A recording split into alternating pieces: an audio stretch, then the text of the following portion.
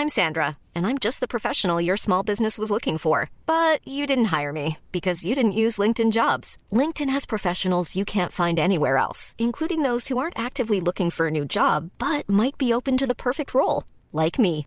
In a given month, over 70% of LinkedIn users don't visit other leading job sites. So if you're not looking on LinkedIn, you'll miss out on great candidates like Sandra. Start hiring professionals like a professional. Post your free job on linkedin.com/people today. Life is full of awesome what-ifs, and some not so much, like unexpected medical costs. That's why United Healthcare provides Health Protector Guard fixed indemnity insurance plans to supplement your primary plan and help manage out-of-pocket costs. Learn more at uh1.com. Pushing the button. The button. So I'm just... Oh. Hey, Brad, what time is it?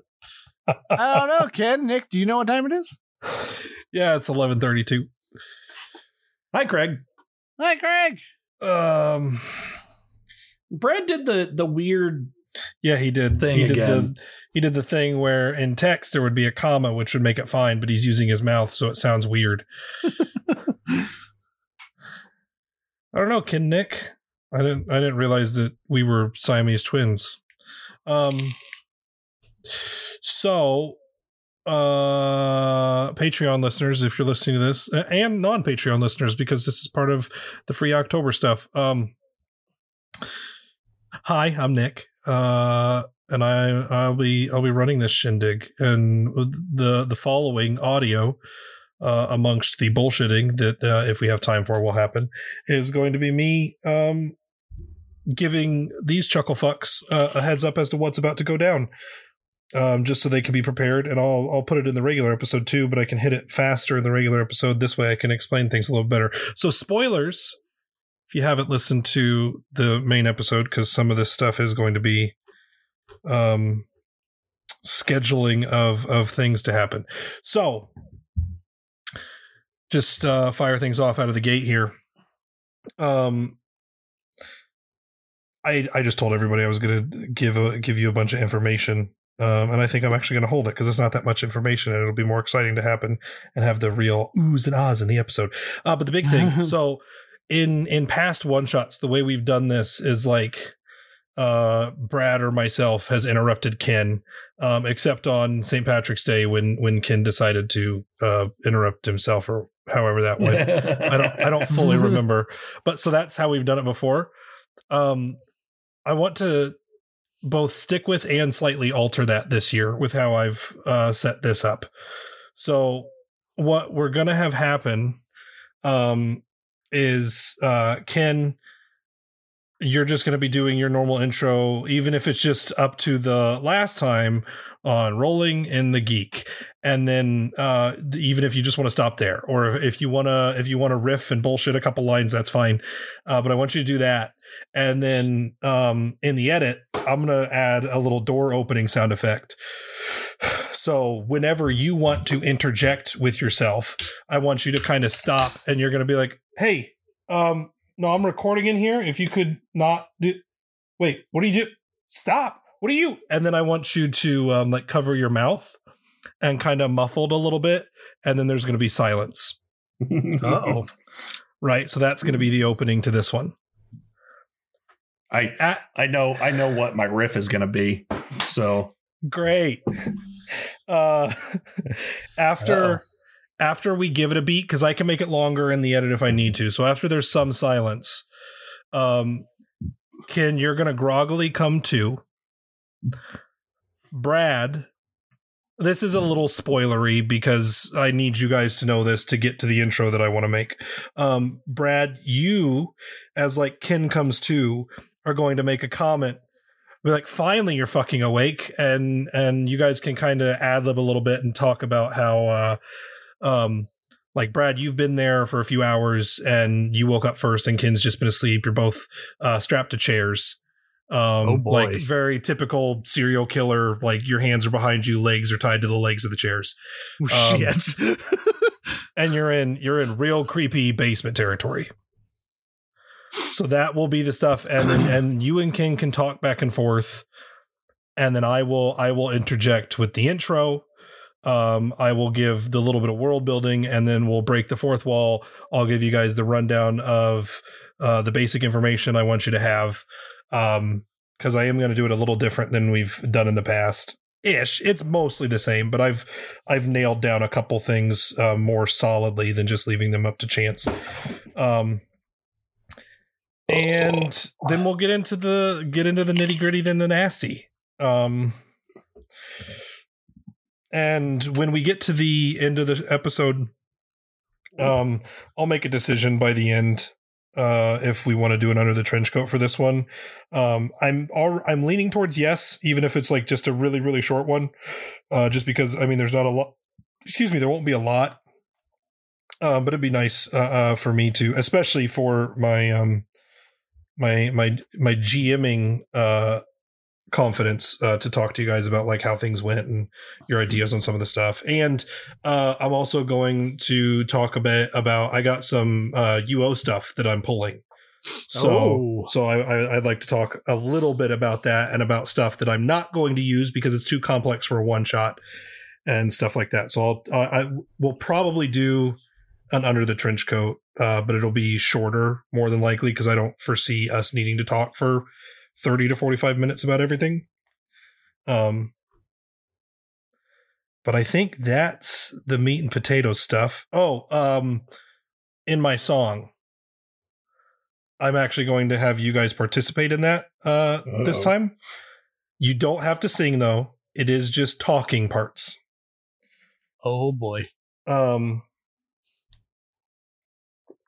If you would like me to tell you what it is now so you don't have to freak out about it the whole episode, I can do that. Yes.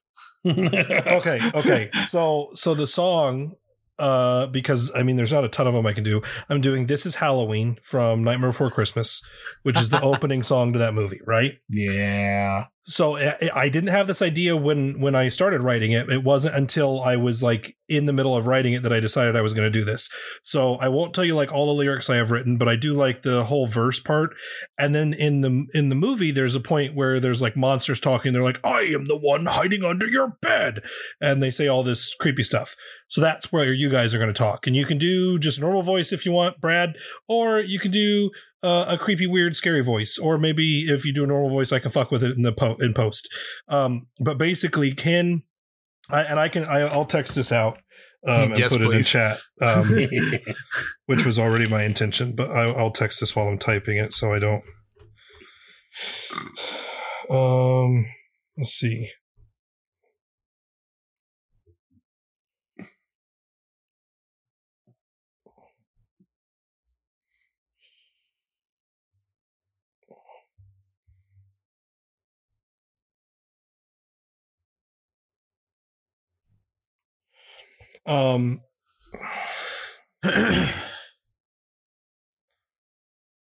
So there is that, and then this one is Brad's.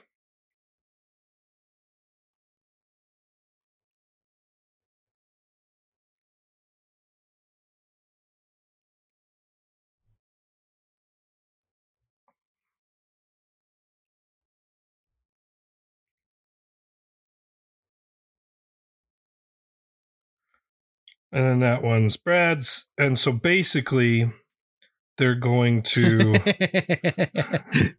I like it. And they're just going to be like.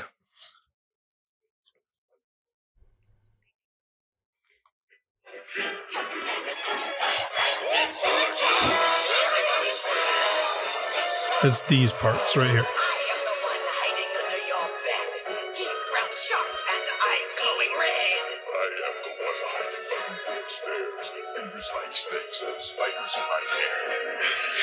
Which, so I just did that so you know that there's kind of syncopation to it. It doesn't matter because again they're just speaking parts. So Ken has one, Brad has one, and I have one, and then I'm going to end the song, and then at the end, like after, I mean you'll hear me start doing it, and then we're just going to, I'm going to fade out instead of us doing like the stopping recording thing, which is going to be a little off-putting for us because, I mean, that's our thing that we do every episode. But this time we're not, because I want us to fade out on doing this. Oh, this is still verse. Hang on.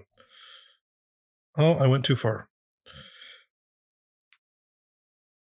Hey, whoever's going to try and copyright strike our Raw episode, please don't.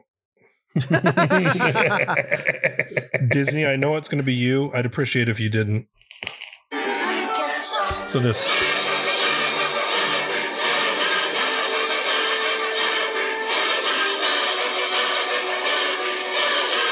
We're just gonna la to the end.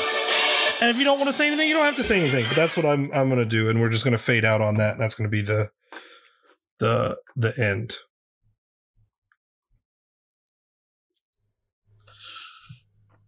I've got a bad feeling that you don't have to have a bad feeling, because guess what? I'm gonna do all my singing part, and then there's gonna be a moment where there's an awkward pause, and you guys are gonna go, "Oh shit." And then I'll be and then I'll be like, "Hey Ken, this is where you do your part," and then Ken will do his, and I go, "Okay, Brad, you do yours," and then I'll do mine, and then I'll do the last little bit, and then I'll la to the end. And guess what? When I edit it, there won't be a weird pause. There's going to be perfectly syncopated music, because this is not live television. Okay. So I'm not worried about it in the slightest. It might sound weird in the Raw, but that's the whole point of us uploading the Raw. If people want to hear us be stupid, that's where they do it. Right. That's fair. That was what I was worried about, because I tend to not be on the same page. Yeah, no, you're good. I've mentally prepared for all of this, so I could talk you guys through it. Because I was going to skip that part, and I was just going to make like another verse, and I was like, no, because then the song's going to be long, and the verse is very samey, and I'd have to find more words and try to rhyme them well. I was like, I could just do this. And I thought about, I could just do all of those parts myself and then like change them in the edit to make them all spoopy or whatever. Or I could just ask you guys if you were okay doing it, because they're just like talky talk bits. And if you're not okay doing it, you can tell me and I'll do it anyway.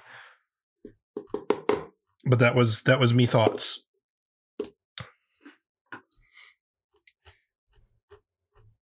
The deafening silence is doing wonders. I am intimidated, but I am good. well, Can confirm. Brad likes to chip in and sing when he's not supposed to, like off beat and in between laughs. So I figured this wouldn't be too big of a fucking jump for him. And he's the one giving me the most fucking. Don't fucking apologize. It makes for good TV. I'm sorry, Nick. I'm gonna punch you. You know what you need to be sorry about is the fact that it is Friday, and my boss, who leaves on the 29th, texted today the schedule for next week, which starts in 2 days. And on that schedule, he scheduled me Sunday and Saturday both of which I can't work, which I hadn't got a schedule, and I haven't been scheduled on a Sunday in months. So I didn't think about telling him not about Sunday. I was going to tell him tomorrow about Saturday, because I hadn't seen the schedule. I assumed it wasn't done until Saturday, like he does every fucking week, which is bad in and of itself. But he decided to send it out today. And so I got to tell him stuff, which he, as usual, also didn't text back to. So I get to talk to him tomorrow and see how that all goes. So I just have to say really quick, is after you sent this to me, I kind of like thumbed through some of the epilogue stuff, and that I love this world that we built so much in this game, that in Ondine. Mm-hmm.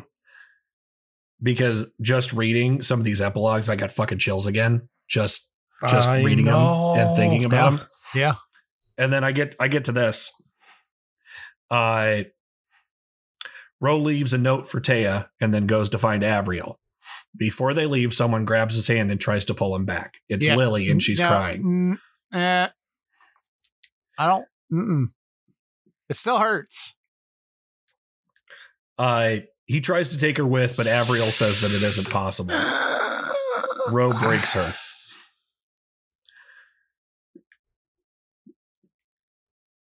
It was mean. I was mean. It still hurts. I was mean too. I wrote that. I interpreted the moment. I was so livid. Oh God, I was livid. Let me tell you, that was a tough fucking moment. Oh, was it? Was it hard for you to deal with that information, Brad?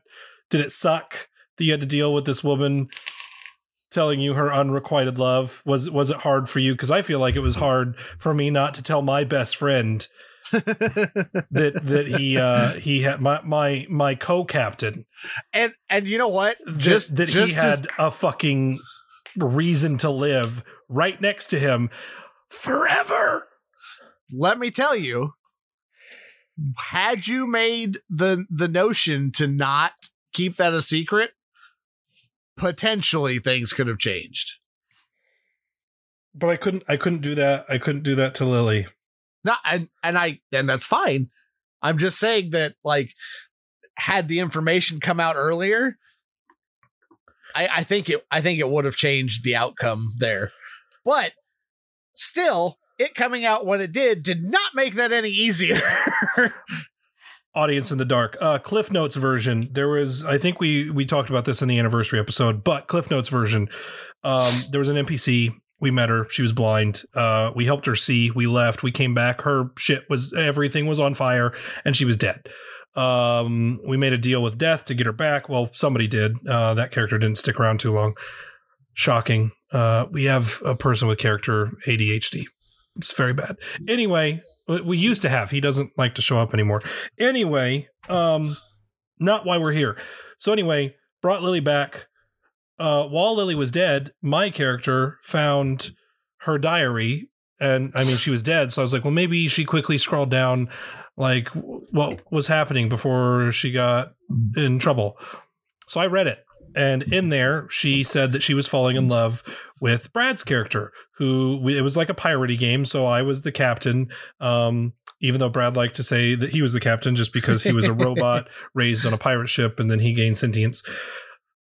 But I just did a better job of being a captain than Brad did. That's all there is to it. So anyway, Brad was a fucking warforged. So a Who man loving a warforged, like she even put it in her notes. She's like, oh, I know it's wrong, but I just can't help it. I fully intended to tell Ro, and then she came back to life. So then I took her diary to her, and she's like, did you read it? And I said, yep. And she goes, did you? And I go, nope. And she goes, please don't. And I said, okay. And I sat on it for like a year and a half, real time. Real time.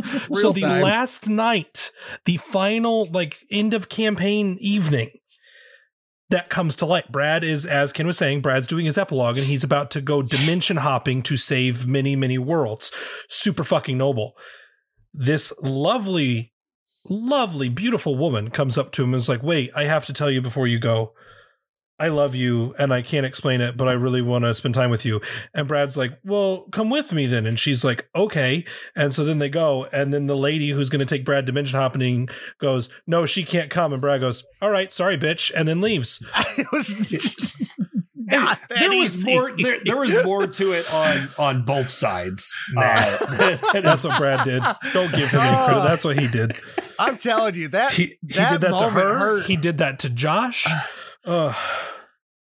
That moment hurt so bad. There was more to it. That's my shitty interpretation. Not only did that moment fucking hurt, but then when Josh gets to his epilogue, he took the knife and fucking twisted it. Cliff notes of that, Josh. I know we talked about this in the anniversary. Josh is a fairy that pissed off a god by playing with the god's doll that was like actually also sentient. Anyway, Josh was a little fairy, played with it, got cursed to like 1,000 years imprisonment, but he got imprisoned inside the Warforged, which was Brad, which is part of the reason why Brad's character got sentience. So they were stuck together. Josh, like they built their characters together pre-campaign, so this wasn't like a detriment. They wanted it this way. But Josh could only go 30 feet away from Brad at all times.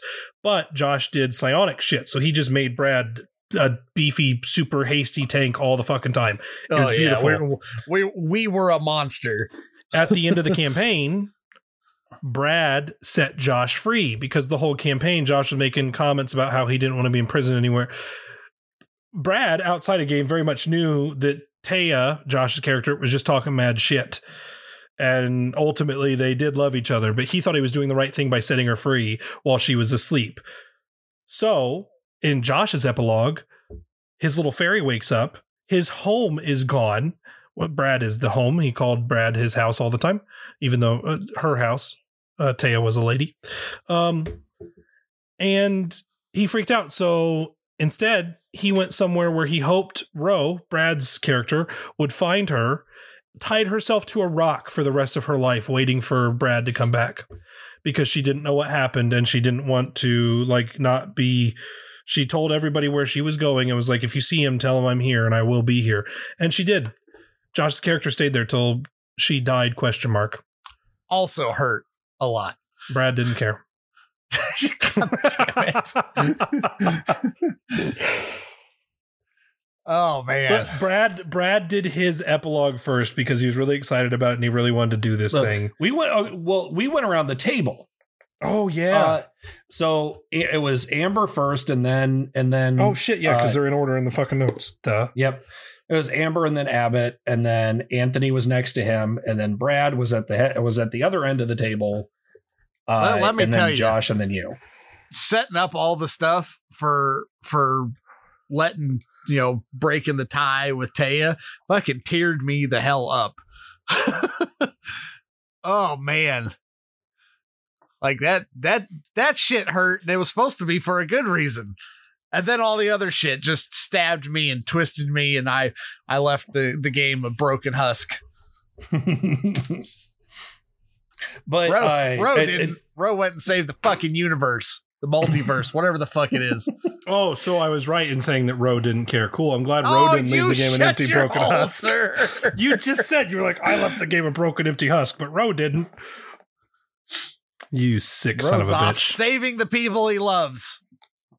And hurting the others that he loves. Oh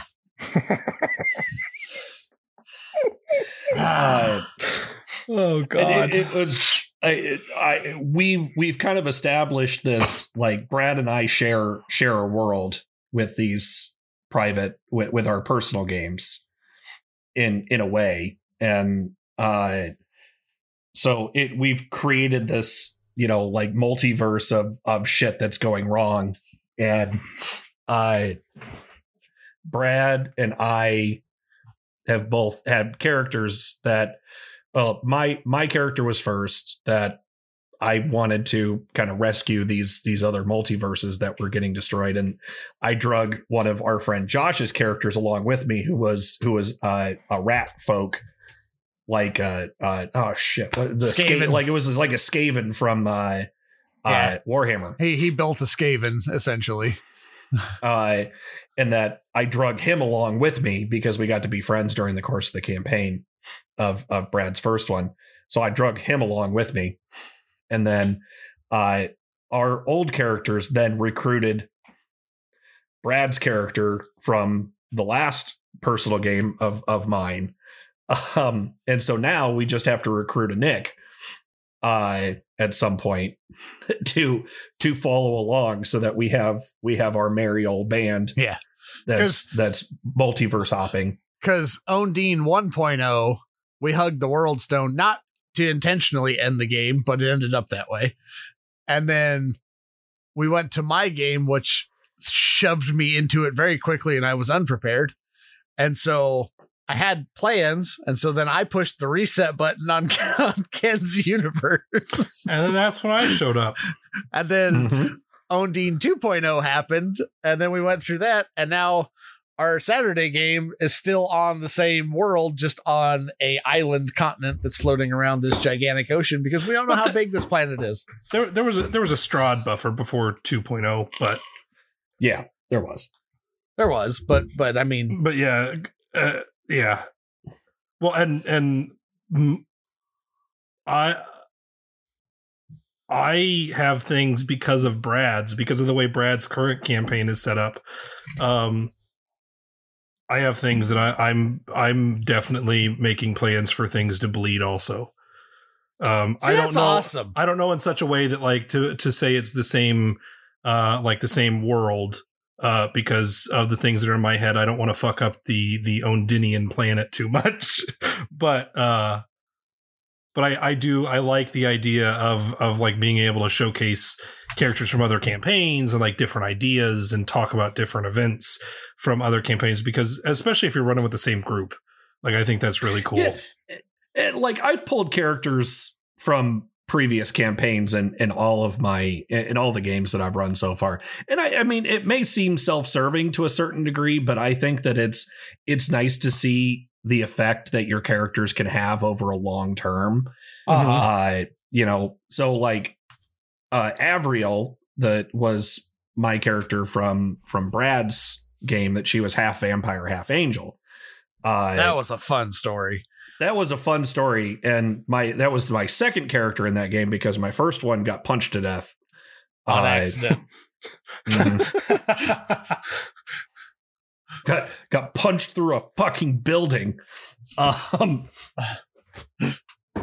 liked her too, but I got to use her and then get her abused by another of our players and ruined. But And I got to showcase two of Josh's old characters, one in one game and one in another. That our druids from Strahd got a little shout in Undine. Oh yeah. But like those things, like again, it's just those characters had an impact, and if we're within the same world, like why would we not see other things that they do? So I feel like it deepens the lore of the world when you can look back and be like, oh, I know who that was. That was, Josh's character from this, from this game. And oh, they're doing this now. Like, that's interesting. I like that stuff. But anyway, I always feel bad about going off onto our personal games, but I like to try to draw parallels. That's why I tried to jump in, because I felt like I know, as I was saying it, that we definitely did talk in the anniversary episode about that stuff with Brad's like epilogue and stuff specifically. But just in case, like that's why I jumped in. And plus, I mean, this is pre-show, so I know it's in October, so more people are going to probably hear it than normal. And in future, people might hear it should they subscribe to Patreon, which why wouldn't you? So it's not as important to give all the stuff, because this isn't like canon stuff that we know our entire listening audience is going to hear. But that's why I tried to jump in and give like the Cliff Notes stuff, because we try not to get too personal, like inside information ish, and like to explain everything properly would just eat so much time, and so that's why I jumped in. But we generally give an okay thing. That being said, though, audience that's listening to the raw stuff and hearing this, if that interests you, this could be some little extra stuff that we could add in to give story for, just a story time from those games, if you'd like to know more. Yeah, I can fucking talk about this shit for fucking days. Oh yeah. So I would not bother me, but again, I don't want to ostracize a huge chunk of our audience by talking about it. So. But if people would like to hear it, we can figure something out. Let us know. Yeah, we could do that. We'll figure something out, and we'll get it going. We could just do a more podcasty format, and obviously we won't have everyone, because it's just going to be us three, because first of all, having everyone would be a fucking nightmare for me to edit. Number two, getting everybody together would be a fucking nightmare in general. And number three, some people fluctuated in and out. Some people fluctuated in and then never came, and they went out and then never came back. And other people were a lot of characters. So it'd be very difficult. And if we ever go down this road where we talk about this stuff, we will do our best to be as nice as we can. However, it was aggravating, and we apologize for how rude we may sound towards an individual. He did some not nice things that you shouldn't do to your DMs. And we're not sure why, but that's all we need to say about it. And we're hoping things remedy themselves in future, because he's a good, solid dude, and we love him and we like playing with him. He's got some shit he needs to work out, apparently.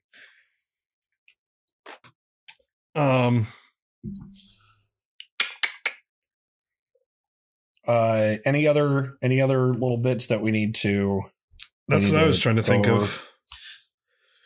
I don't got nothing. We're at our 30-minute mark. Yep, right there. Yeah, I don't think I have anything else. I'm starting to freak out now, so I kind of want to come up with other things. I was pretty comfortable, and now all of a sudden I'm like, oh, it's going to be my turn soon, and I'm not mentally prepared for that. You've done this before. You're fine. The audience never makes votes for Elias. What if it's because they hate me? What if they vote for Ken because they like him the most? Oh, God. It's going to be great. Everything's going to be fine. All I got to do is kill you guys. That's it. Simple as that.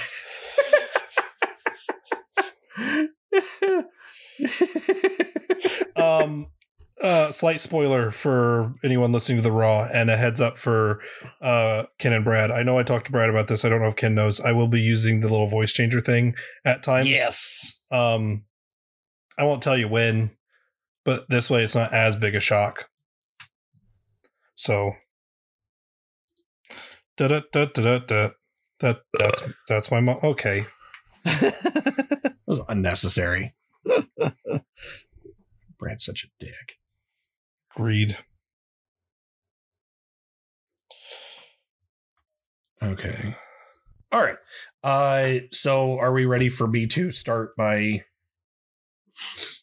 Yes, sir. Okay. Last time on Rolling in the Geek, Trevor lays down to get his night's rest, and in the other room, Harkos and Melia have a touching moment. Melia leans in for a kiss. Wait, what? Who's there? What are you doing? Oh!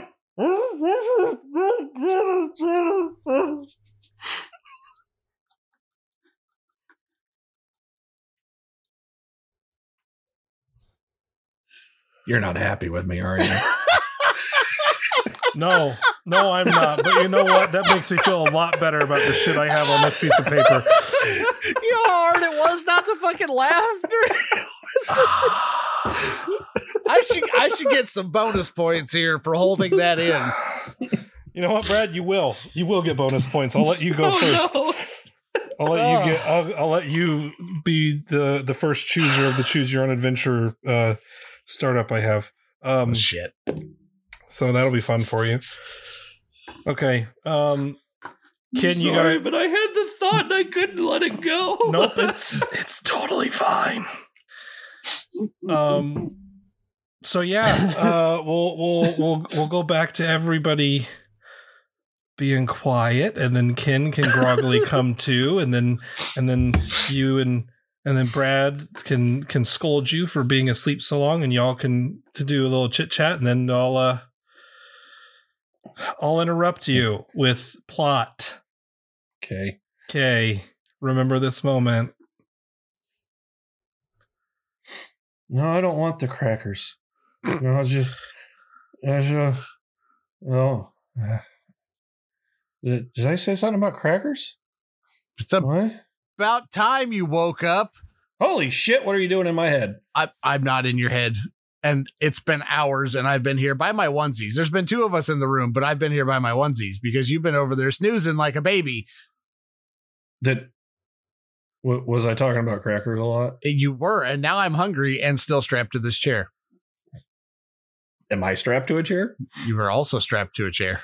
I don't want to be strapped to a chair. I don't know what chloroform they use, but it's much better than what Amber has. I don't feel like I should snicker at that because I got a solid sleep out of that. I'm tied to a chair. I shouldn't laugh at your misfortune. I mean, fortune? I'm guessing they use the same thing on you. Hello. Ah! Hi. Oh. Ken. Brad. The two of you have been brought here. to your transgressions against the multiverse. Oh, God. Oh, shit. Unbeknownst to you, over the last year, you have been thrown into situations where you were meant to accomplish a goal. However, all you did was further my master's plans. You single-handedly let loose the Necromancer and his 9 Tarask army to rain terror across the multiverse. That was real. Ken, why is it always Tarasks? So, tonight, I thought that was a fever dream. I have brought you here to play a game. Oh, God. I don't. Is it a board game? Because I don't like board games. It is not a board game. If you can manage to make it out of this alive, you will live on another day to fight as heroes against my master, as it was written. However, if once again you are stopped by your own hubris, well, the house isn't set up for you to survive everything. Good luck. Bold of you to assume that I have hubris. Bold of you to assume I know what that word means. And at that point, Ken's dead. Score! Is that bonus points for me again? I'll be honest, I expected that to take longer. I didn't expect it to happen in the first room. Oh, my God. I was apparently giving the wrong dossier on you two. I was told you at least had some skill. My weakness is apparently Brad saying stupid shit while I'm trying to take a drink. Who would have known? Anyway, good luck with the game. One remaining survivor. No, okay. So he fucks off very a la Saw, because I'm a ripper offer of things. Like, did we see it on like a TV, or was he actually like in here? But it wasn't the Saw puppet, because I'm not going to be that douchey and be like, yeah, it was Billy. It was Billy. It was just a shadowy figure on a very old, like, deep TV up in the corner. It was Nick. Very grainy and red eyes. It was Nick. I'm calling that now. It was Nick. So Nick's tired of our bullshit. I'm sorry. When he clicks away, all your guys' restraints snap off. Like, they just unclink. Your arms and legs are free. Everything's fine. Which is weird, because it was all rope, but it all comes undone. And then the rope disintegrates. No, you can't have the rope. I didn't plan for that. I just realized I put rope in the rope was a last minute decision. I don't want you to take the rope because I don't know what you're going to do with it. Rude. I know it is rude. Audience, welcome to Halloween 2020. I am Nick. I will be your GM tonight. These guys are going to survive my fucked up idea of whatever I want this one shot to be. So if you've listened to any of our other one shots, you know that we kind of have a loose build for these things. I've done it a little differently this time. I don't think I'm going to be doing any of the little the D12 problems where we roll the D12s, just because I've thought up some other things, and I have more static stats than what we've done in the past. So Brad and Ken, you have 150 hit points. Oh shit. I'm a fucking tank. Use them sparingly. Oh crap.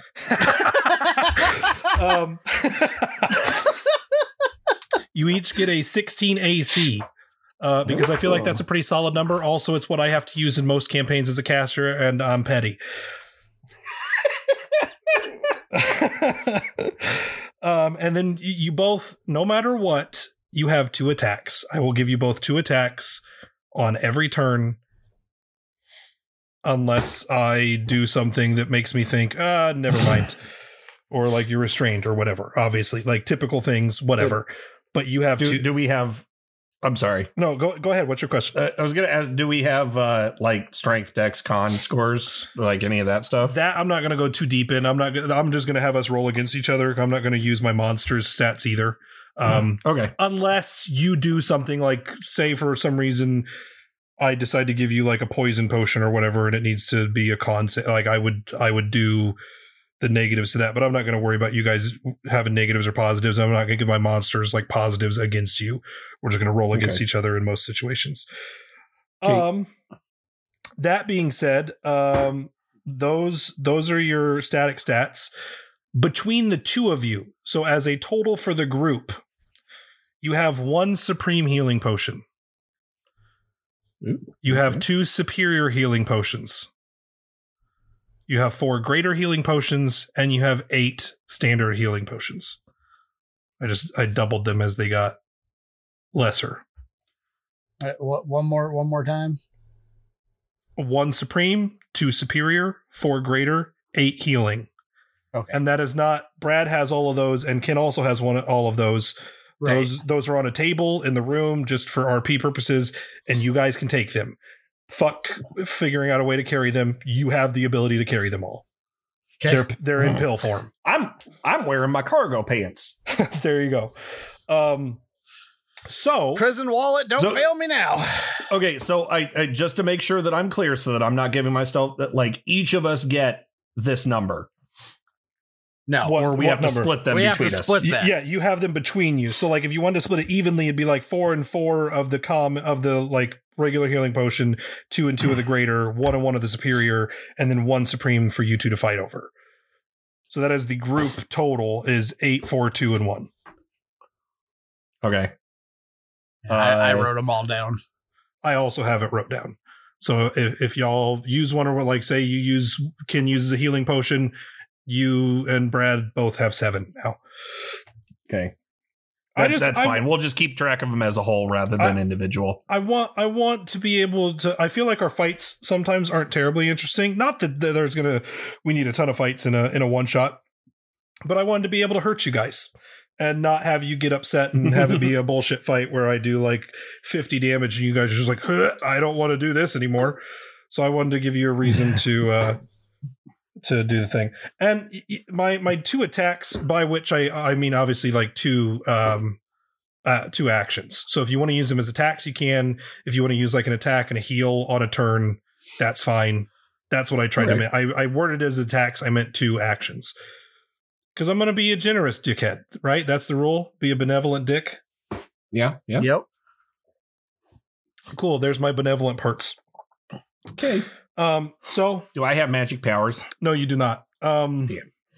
I mean, of course you do. You have a built-in static 16 AC. That's pretty great. That's pretty magical. Yeah. Okay. It's all those rippling muscles from doing the riding mower. That sounded douchey. I didn't mean it to sound douchey.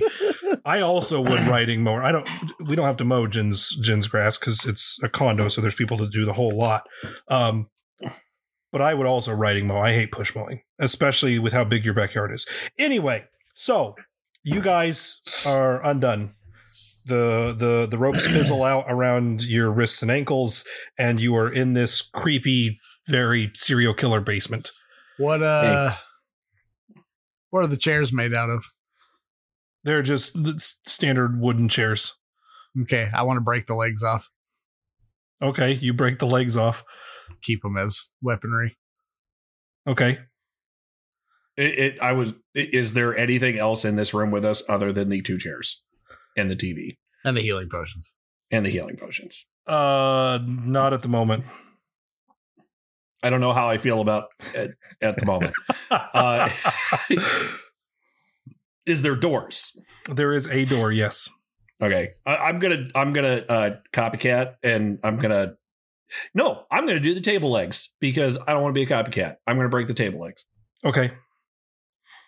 Is it a wood table too? Yes. Okay. No, it's steel.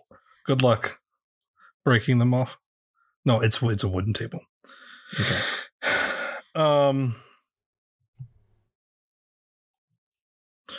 So you guys get your legs. You go into the door? I have another question. Yes. If I'm dual wielding legs, does it give me a bonus attack? No, I gave you a bonus attack by default. Okay, I'm just checking. Don't be a dick. I didn't. You know what? I was going to ask that, but I was like, nah, I don't want to be a dick. I got it. Are you regretting this already, Nick? Yeah, Brad only has one attack. That's such a shitty thing for me to do. Okay. All right. Brad, one of us going to go to the door? I'll take point. Okay. You got more Apparently reach Brad's than I do with the longer table leg. Yeah, okay. Like, that's going to factor in. But okay. I mean, you never know. We don't know what's going on in this fucking universe. Fucking universe that you guys create. Well, we all three created, but you guys helped. So, which way does the door open? Out or in? It opens in. Okay. So, I'll peek the door. When you touch the handle, oh dear, you hear some rumbling and like some, because this room is concrete, right? It's just a big concrete, unfinished serial killer basement kill room. But there's no plastic. Definitely blood stains all over the place, though. So you hear some rumbling, and then you hear like the sliding of stone against stone behind you. Look behind us. 4 plinths have raised out of the ground. 4 plinths? Oh. Hang on. Hang on. How many plinths, Nick? 6 plinths raise out of the ground. What did you do? First question. What's a plinth? It's like a pedestal. Okay.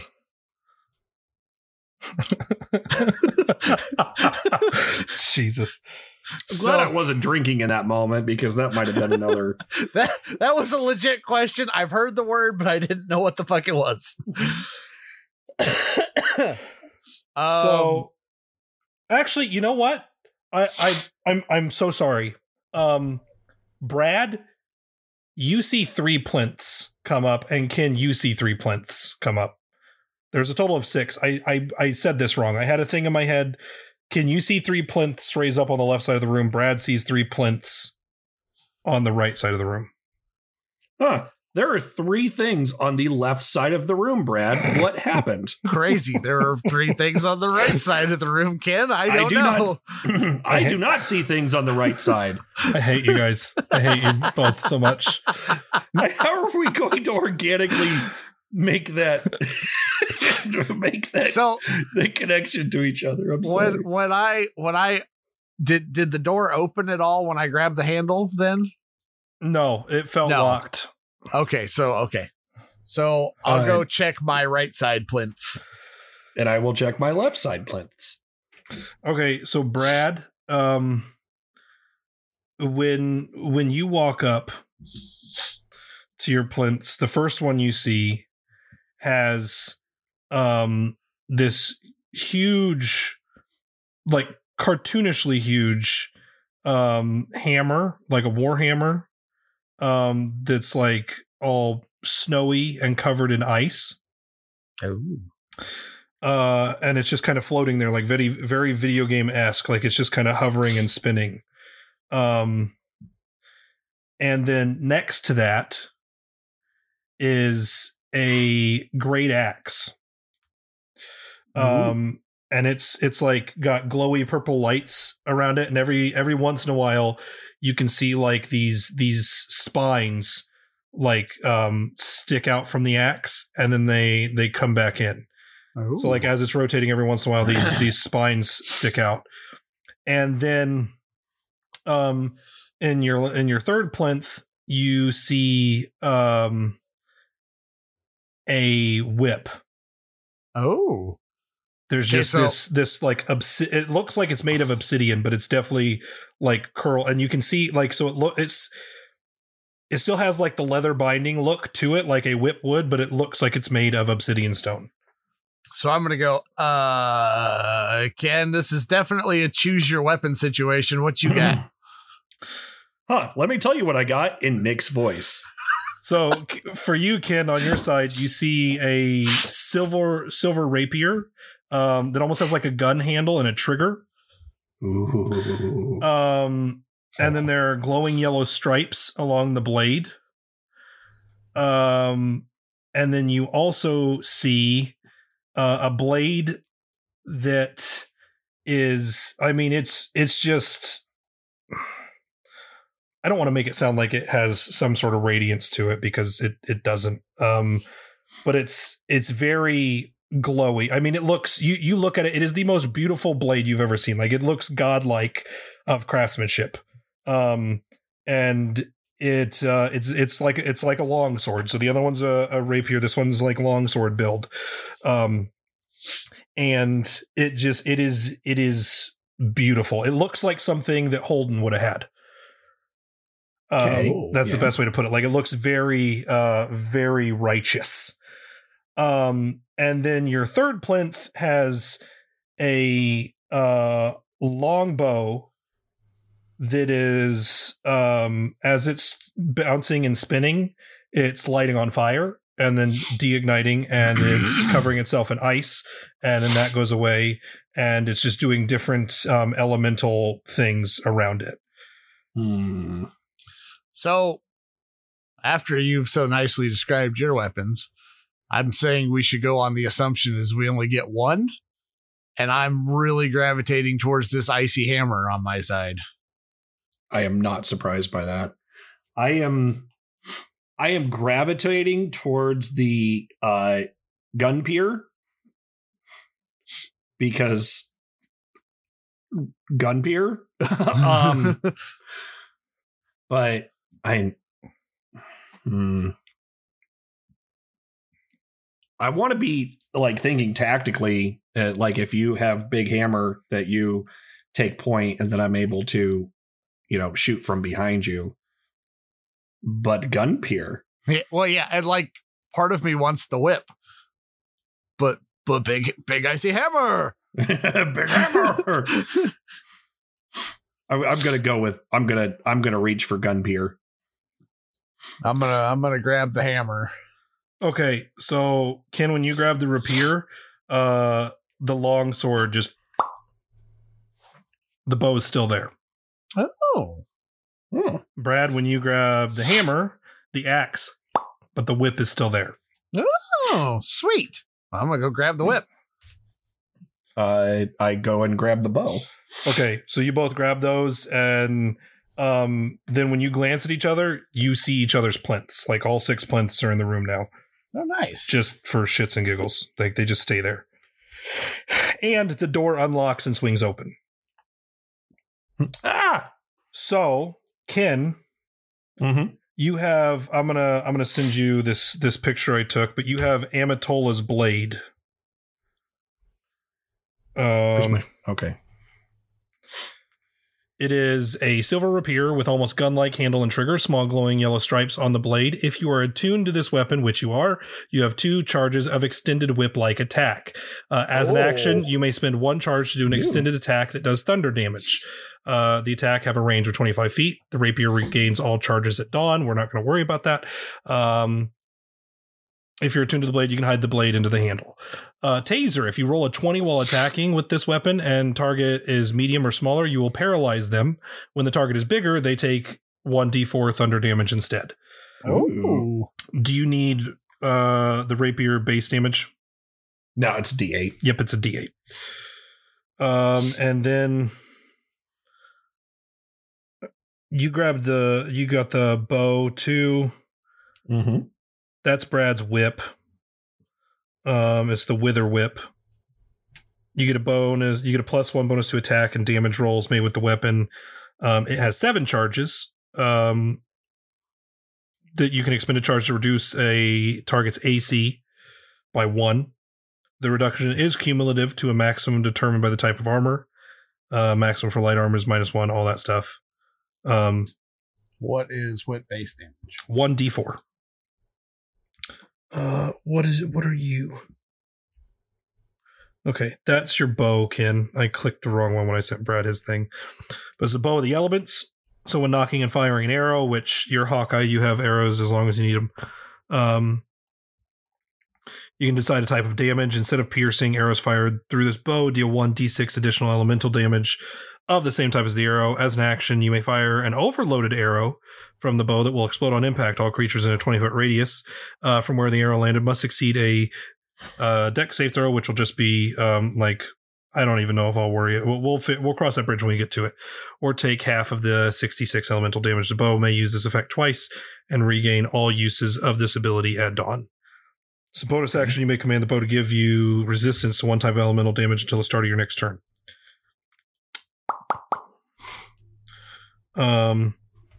Also, to answer this question, both of you count as creatures if your weapons say they hurt things near you.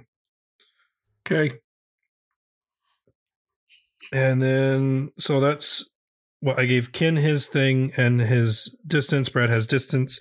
Brad needs the hammer. I think it's this guy. Yeah, the avalanche hammer. Which for that one, like I said, it is a war hammer. Oh, damn. So it does 1d8 and then 1d10 if you use it firstly. Ken, do you got your longbow? That's a d8 also. Yes, it does. Okay. I will be using it as a two-hander. So it deals 2d10 bludgeoning on a hit and has +3 to attack and damage. If you use an action to strike the ground in front of you, release a deadly shockwave. Each creature within 30 feet of you must succeed. Again, cross that bridge if we deal with it. 1d10 thunder damage and fall prone if they are large or smaller. In addition, all large or smaller hit with the weapon must succeed on a throw or fall prone. So I'm gonna slide the rapier into my belt, and I'm gonna hold the bow for the moment.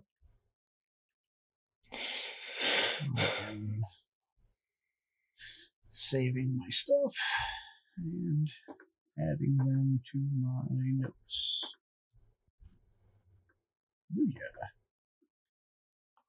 yeah. The basic notes for the iPad and iPhone is great.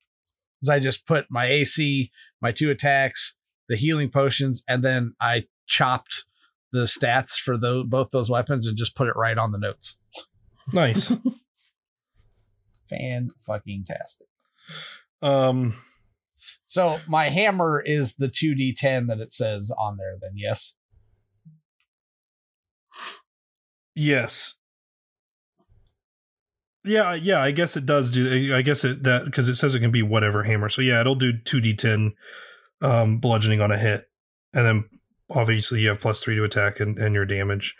And then you have the ability to do the ground smashy smash. Okay.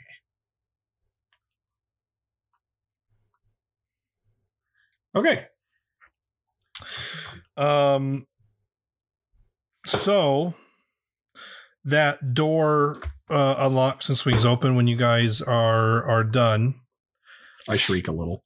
And you see a set of stairs leading up out of it, like just into darkness. You can't see what's at the top of the stairs, but you see a set of stairs. I've got dark vision. No, you don't. They swapped out your eyes when they kidnapped you. That's weird. I reach into my pocket and I have those night vision goggles that you got with Call of Duty. I put those on. Ah, good thinking, Ken. See, Brad, you should be more like Ken. However, if they are actually the ones that I have, they haven't been charged in a while, so they don't have any power. Oh, rude. All right, so I'm taking point, going up the stairs. You look bitchin' though, Ken. So hey, I'll take style points. So you head up the I'm fucking Captain Price.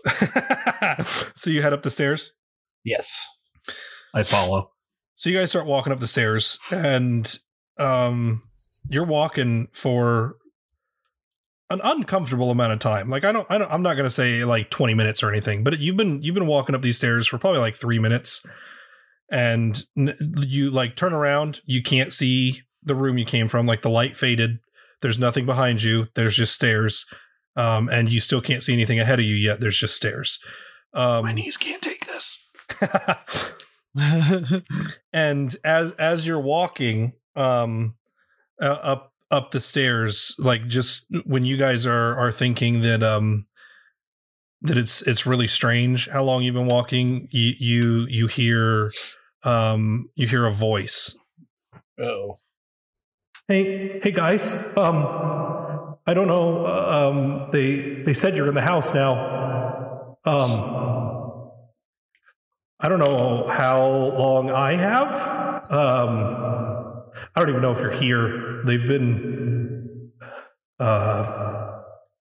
It's been very weird. But there's this weird thing hooked up to my chair, and there's a timer in here, and that weird creepy asshole from Christmas. He's been knocking around. So just if you could hurry, please. But no pressure. I get it. I know us. I miss you. Miss you too. And then I'm assuming that was you. Yeah, it was Nick. Okay. I like how I'm talking in the third person. And as that quiets down, you notice that you are starting to see light up ahead of you. And both of you roll against me real quick. That is an auspicious start to the night. 13. What'd you get, Ken? 1. You got a 1? Okay, Ken, you're too freaked out. I rolled an 8.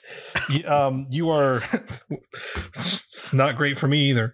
But you're too worried about me, which you're too worried about Nick. Like you heard him in peril and you kind of start panicking, like you're breathing real heavy.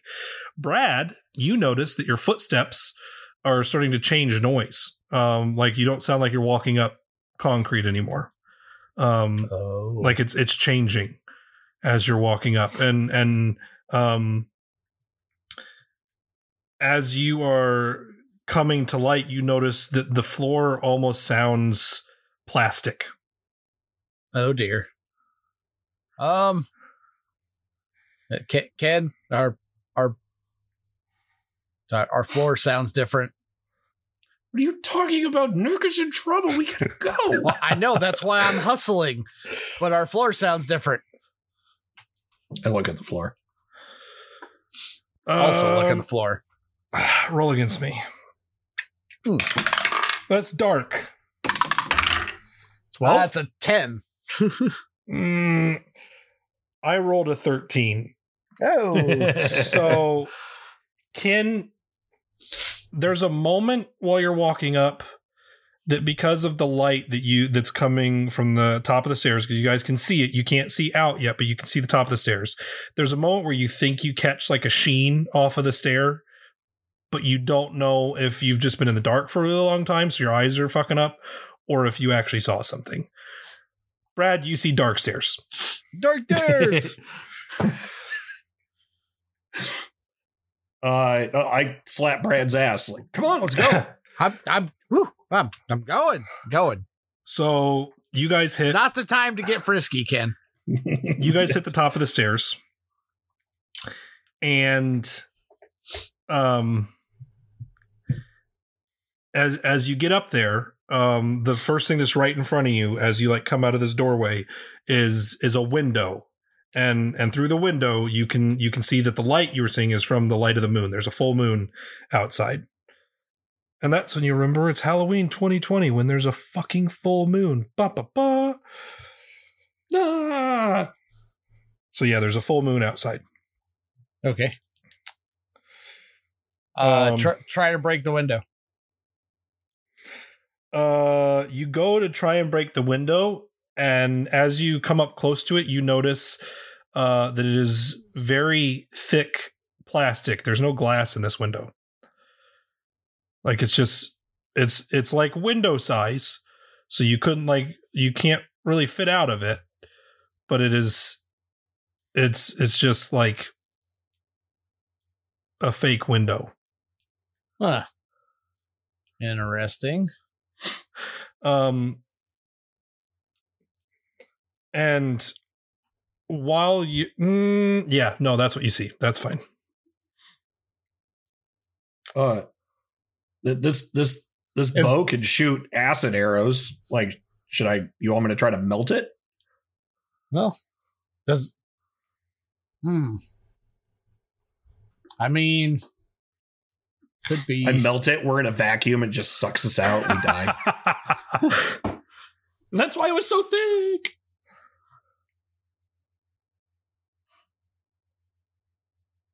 Yeah, I mean, if you want to, right.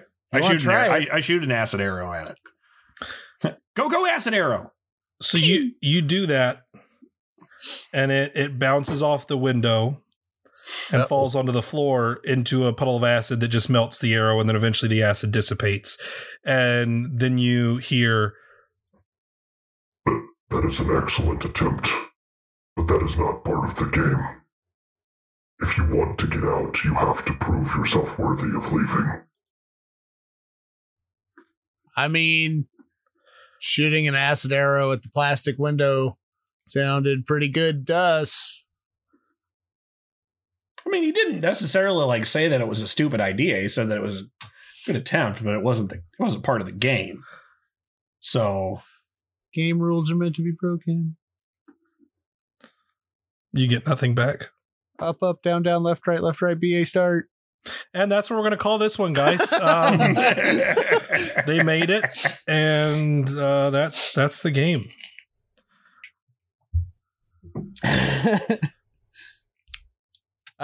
So what does the room we're in look like? Are both of you looking? Well, I would be observing the room at the very least. Like, I fired the arrow and then he talked shit, and then I would just kind of take stock of what else is going on. Brad, for you, it looks normal, but like that uncanny valley normal, right? Do you know what the uncanny valley is? No, but I can look it up. It's the thing they say about robots, like when we get AI robots that they reach a point where they fall into the uncanny valley where they're so human like, but you can just tell, you're looking at them and there's just something inhuman about it. So it's very real, but you can tell it's fake. Yeah. So well, you can't, because you'll understand why in a minute. So you're looking at this, and everything looks fine. You're just okay, so we can't get out of the house, and this is just a house. But something at the back of your brain is telling you that there's something wrong, but you can't pinpoint it. Nothing looks off. Okay. Ken, mm-hmm. You're looking around the room, mm-hmm. and you start having the same feelings that something is off. And upon closer inspection, you start to realize you've been here before. Oh, shit. Last Christmas. Oh, no. Oh, shit. Oh, no. Is it the dollhouse? Oh, no. Ken, you recognize this as the dollhouse that you and Nick got stuck in. Oh, no. If you go look out the window you just tried to melt, you see the living room that you and Tiny Nick had to run across and go up the stairs. It's the same house. Well, that's not good. Yeah, this place looks fine. It looks pretty normal in here. However, from the inside, Ken, it looks a lot bigger than it did last time. There are doors that weren't here before. There's upper floors that weren't here before. There definitely wasn't a fucking basement. You're talking about the dollhouse. The dollhouse that you're in. You can tell, because before it was just bog standard, ground floor, upstairs bullshit. This time, I mean, it's a full-fledged Barbie's mansion. It's crazy. There's a lot of square footage to this thing now. Crazy. But the room you're in looks familiar because fuck you guys, that's why. Yeah, this is weird, Ken, but it all feels fine. I mean, it's because you didn't see it the first time because we had to fucking rescue you. What?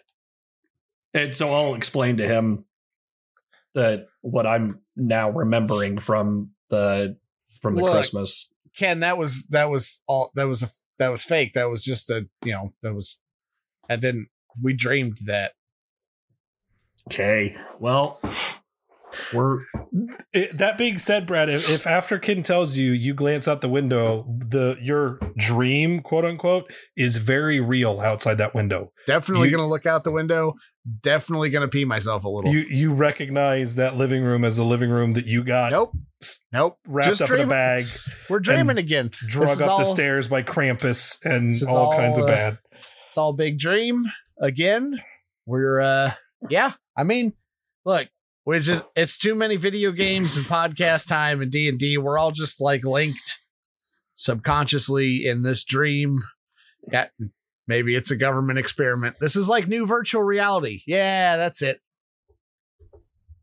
Yeah. We got chosen to beta test some dream game engine. We can do this. Let's do it. Yeah, let's pretend this is a video game. I just leveled up. I mean, we kind of did. We got magic hammer and weapons. I was going to say, not we. on that part, but okay. I like how Nick knew our play styles well enough to suit our weapons to them. Brad, get big weapon. Well, I said I did. Under the trench coat stuff. I'll talk about that. So what are you guys doing? Is the general layout the same? Like, could I kind of be like, okay, well, I know that the kitchen is down, so this hallway. So where you are, like, if you're looking around, I guess I should have pointed this out while you guys were looking around. The doorway you walked up out of the basement, after a few minutes, it just shrunk down and disappeared because it was just in the middle of the room. It was just a doorway. Coming up out of it, you would think it would be like a normal basement door. There was no part of that. That's not part of the house. That part, it's done now. It's gone. So like you were there for a bit. There was no noise or whatever, but the door, it didn't close and disappear. It just slowly, it just went zoop and was gone. So where you're at now is the same exact thing that you were in last Christmas. However, just because I don't 100% remember, I know there was like the kitchen and there was the patio, like past the kitchen through like a sliding door or whatever, and there's the front of the house and there was an upstairs. So where you're at, you've been in this living room, you know where the kitchen is, you know where that patio is, you know the couple of rooms that are up in the upstairs that because you and I started in a plastic bed upstairs. So you know where that bedroom is, you know where the stairs up are, you know where the kitchen is, and you know where the door to the patio is. There's a couple other doors though that were not here before. We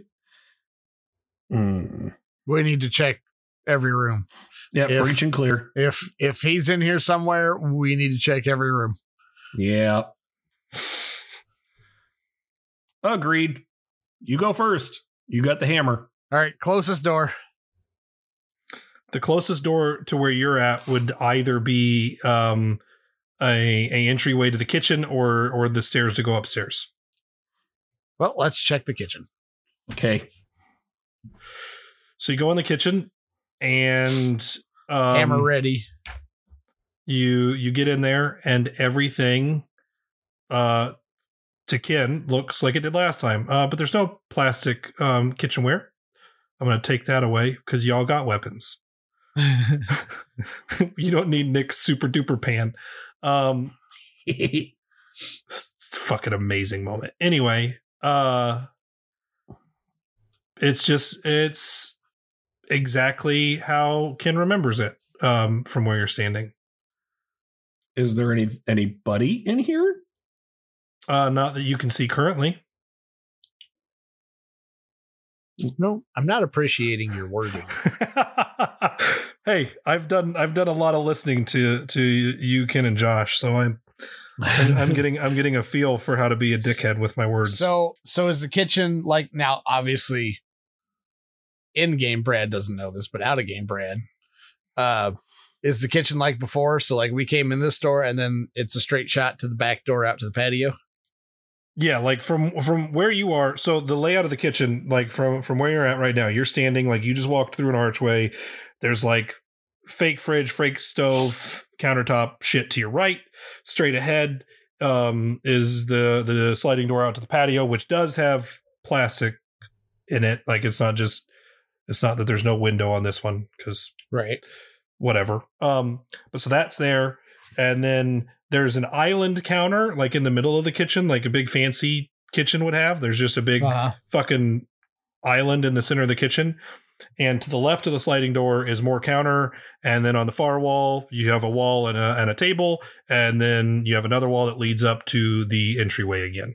So it's just a big rectangle room with an island in the center. Do any of the cupboards open? No. Okay. Are you going around the whole kitchen? Yep. As you round, what direction are you going? You're facing the patio door. Do you want to go in the direction of the patio door around the kitchen, or do you want to go to your left around the kitchen? Okay. The patio door. So as you go past that short end of the counter, you see it slowly rises itself up from the floor. It looks like the doll that Ken tore the arm off of. Oh my god. However, that little ball joint socket where the doll arm popped out, there's a fleshy stump with bone protruding, and it looks like a person. Oh my god! And it gets up and begins shambling towards both of you. I'm sorry, I did this to you. I'm gonna try to hit it. Okay, go ahead and roll for initiative. That's a 17. It's a 4. What did you get, Ken? You cut out on me. I'm assuming you said roll for initiative. Oh, I did, yes. Okay.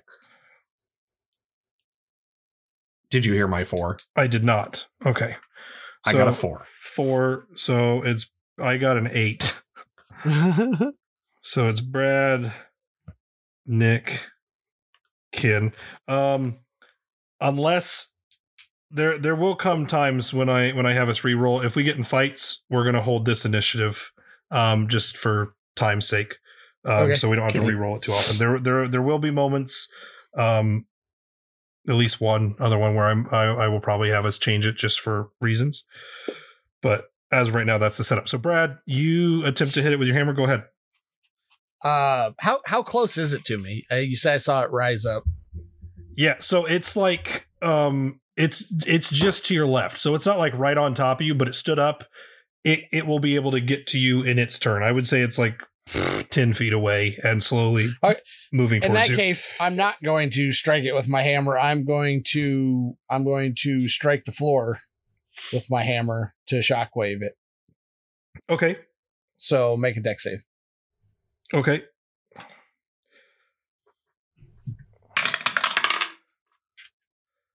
It got a 7. It's got to be a 17. So that's all of 4 points of thunder damage. And it falls prone? Yep.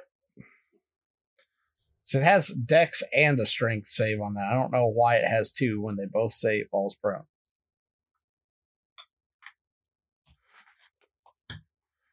Well, I'll use the dex. Its dex is lower. It has a -2 in dex. So, but yeah. So, pronage. And you said you did how many? Just 3 points of thunder damage. Okay. And then since it's prone, I'm going to go up and strike it. Okay. Now, since it's prone, I get advantage. Yeah. Mm-hmm. Well, that is a whopping 10. And that's a dirty 20. 10 hits also. But the dirty 20 obviously is high enough. So, Yeah, and we'll just use standard rules. Standard for us, obviously. That is 18 points of damage. Okay. And that's all I got. Okay. It is its turn.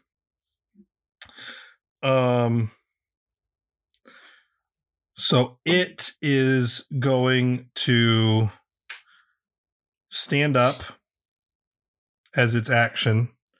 I'm not giving them 2 actions, by the way. Unless you were making a different, that like D&D rules, it uses half your movement to stand.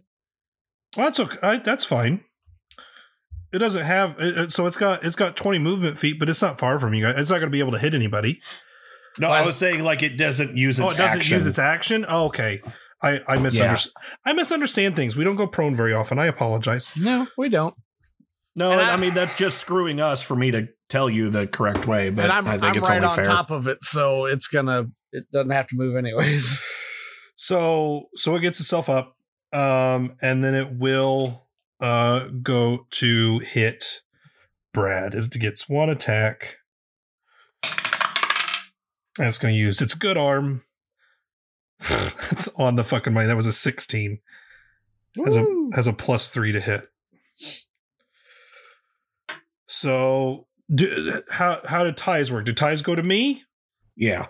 Okay. Yeah. 5 bludgeoning damage.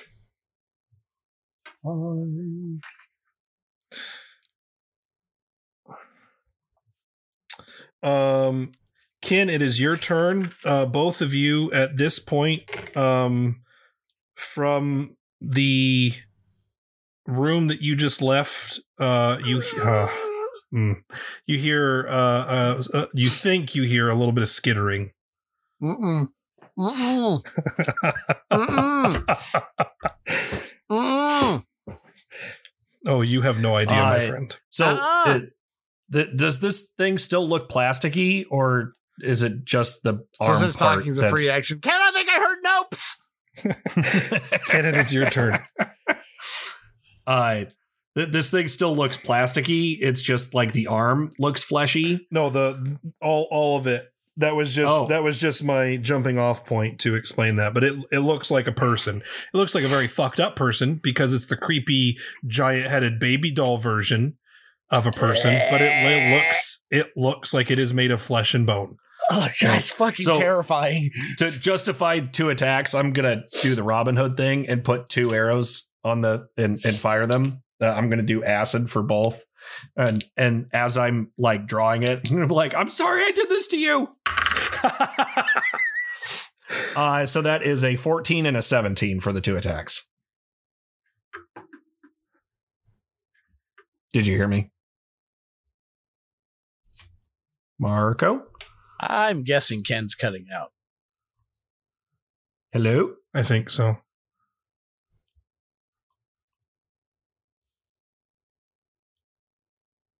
Hello?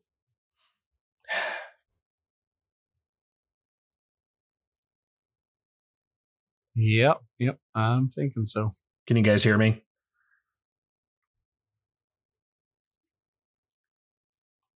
Shit.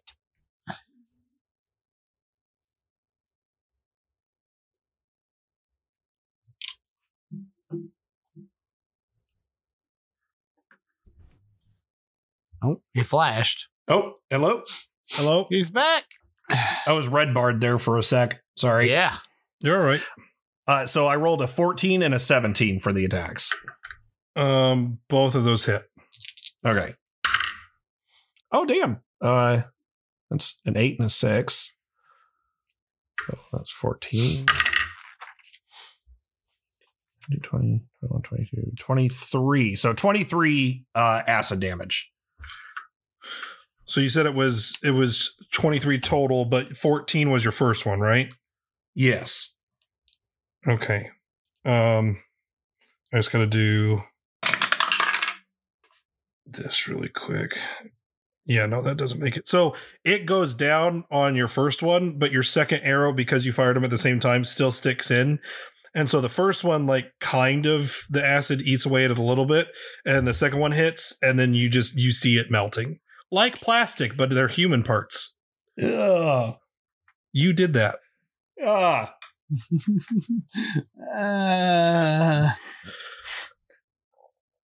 So there's nopes outside. Like, so I'm skittering always upsets Brad, so I'm going to peek out the door to see what is making those noises. Roll against me. Boy. Roll against me. 16. I also got a 16. So what I will give you is you can't quite, because the room's pretty well lit in there, because the moon is shining in, and there's no glass or anything. The house is made of fucking plastic. It's relatively bright in there, but there's not any lights. But you don't see anything in the lit parts of the room. But every once in a while, moving towards the kitchen in the shadows, you think you see like a flash of blue, and you still hear not lots. You hear skittering. However, every time you hear a flash of blue, every time you see that flash, the skittering sounds a little echoey. And then you'll see like a flash again, and then it sounds normal. Oh, God. Oh, I really hate you if it's what I think it is. What's wrong, Brad? Nothing? Okay. Mm-mm. Brad, it is your turn. That's nice. Do the shockwave into the room. I mean, that's not a bad idea. Hey, Brad, shockwave power activate. I'm gonna wreck it. Brad is Wreck-It Ralph. Where I'm at, is there a doorway into the room? Yeah, we'll say that. Well, okay, not where you're at, but we'll say that Ken is in a doorway, and there's a identical one on the other side. We'll say that there's an archway to both ends of the kitchen. So you could go to the other side of. Like, if you're looking at the wall that Ken's at, there's an archway on the left, and there's an archway on the right, and there's wall in between that make up the kitchen. So you can enter from, like, both spots. So you could go to the right side if you want to, so you don't have to bunch up with Ken. That works. And I'm going to try to position myself at enough of an angle that I cover as much of the room as possible, and then shockwave. Okay. So if it hits... And this is your one gimme. I'm gonna say that you also position yourself so that Ken is not in your angle. Well, yeah, because Ken is your. You didn't say it. I was gonna be an asshole, and I thought that's not nice. It's Brad. Well, I'm still in the kitchen, and he was positioning himself towards that room. It's up to Brad's words. I understand. I wanted to call it into. We're in a fight. I wanted to call it to attention. We're good to go. So yeah. You position yourself to get as much area of the room as possible. So go ahead and. So you hit the ground. And that does what is it? They got to do the deck save, right? Yep, deck save. That's 30 feet. We'll say that's the room.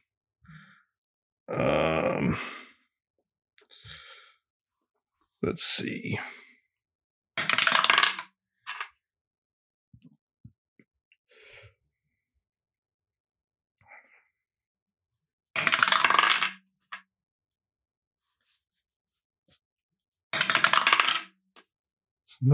Stop rolling. Maybe I'm just doing it now to make you think that there's more than there actually are. There could be a small army. Who knows? As long as I keep... No. So you slam your hammer down on the floor, and that thunder wave just kind of goes along the floor, up the walls, across the ceiling, and you basically just see this like snowy wave of force go across the room from where you're standing, and it goes all the way. We'll just say the 30 feet is fine to hit the other side of the room. at the same moment that that's rolling across the walls, you see 2 flashes of blue that you notice that as that happens, something shoots off of the left wall and the right wall.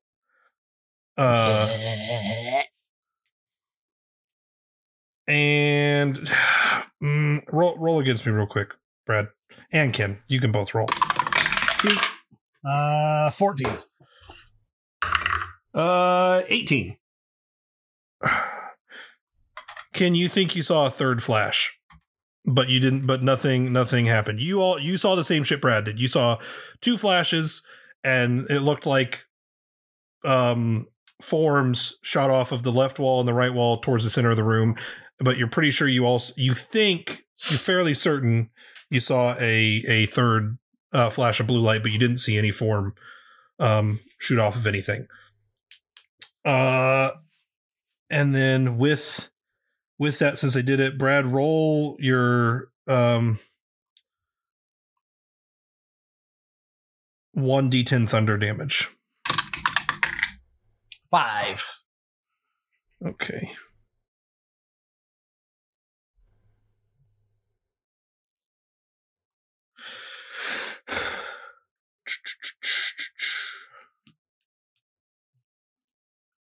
All right.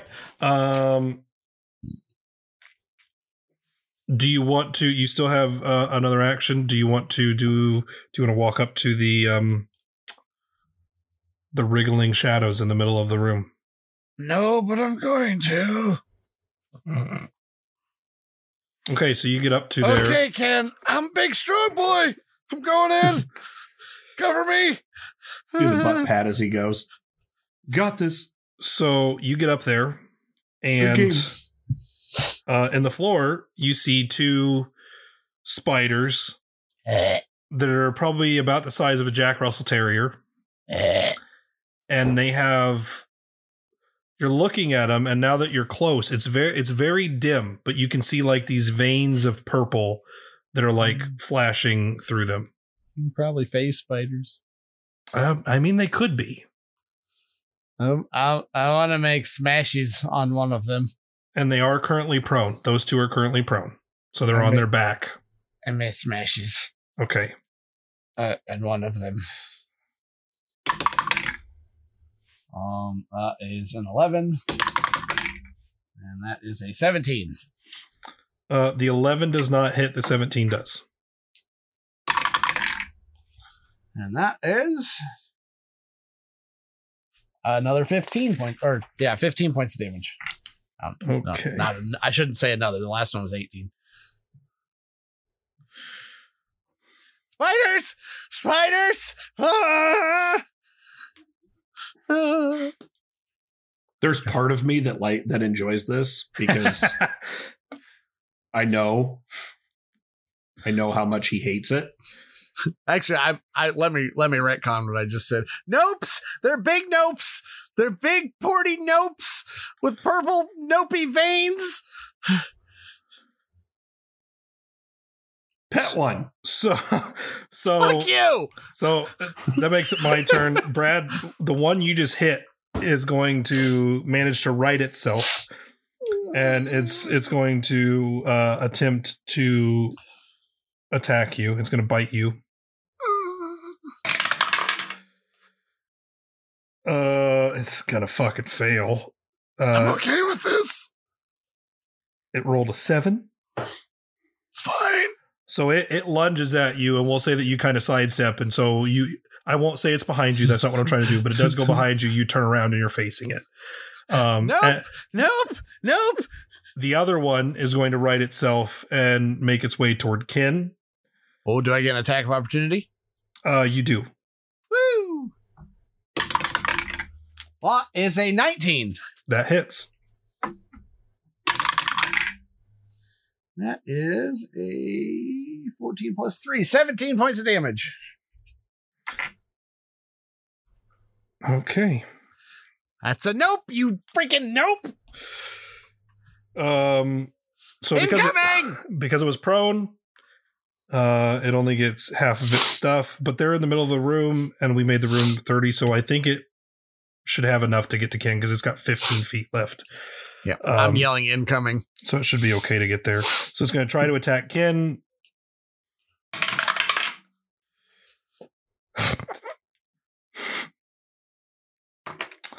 That one doesn't hit either. So Ken, it lunges at you, but it's still woozy from the hit that Brad gave it. So it lunges right into the wall, and I'm going to make it take a point of damage for hitting the fucking wall like a moron. Because fuck this die. I see it coming, and it lunges, and I just kind of like sidestep so that it goes straight through the door, and I'm like behind the frame. Mm-hmm. Like, whoop. Hey. Brad, you hear a like voof, and then from the ceiling, one drops on top of you and tries to attack you. Hey, Brad, just in case you didn't know, there might be a third one. Thanks. I didn't relay that information. There might be a third one. You think? But he's also terrible, and he misses.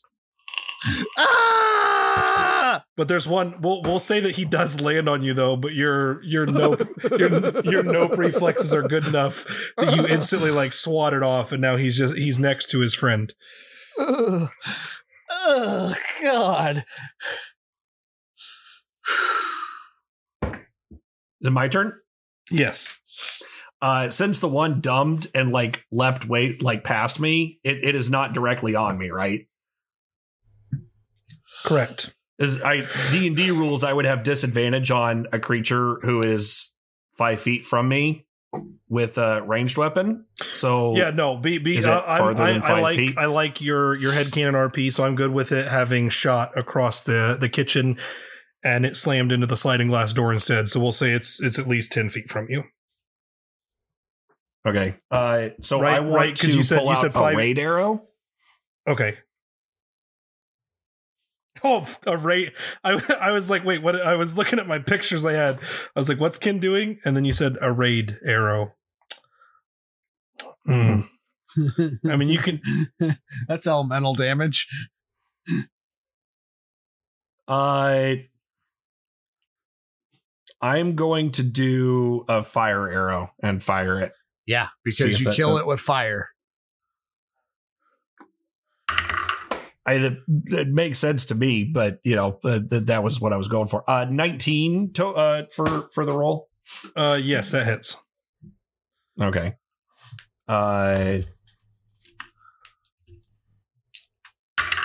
So that is 9 fire damage. Okie dokie. Is it still scribbling around? Yes. Okay. I'll pull out another one and fire it. That is a 14. That hits. Okay.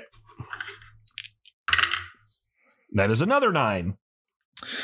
I switched the numbers. I rolled a 5 and a 4 on the first one, but the 5 was on the 8-sider and the 4 was on the 6-sider, and now I just flipped them.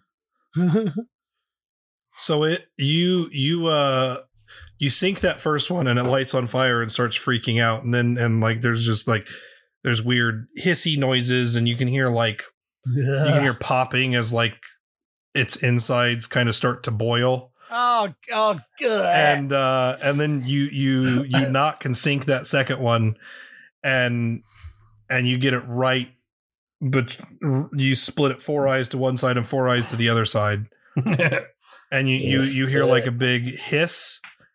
And then its head just kind of cracks a little bit and pops, and liquid comes out of it, and it falls to its side and does the little leg thing.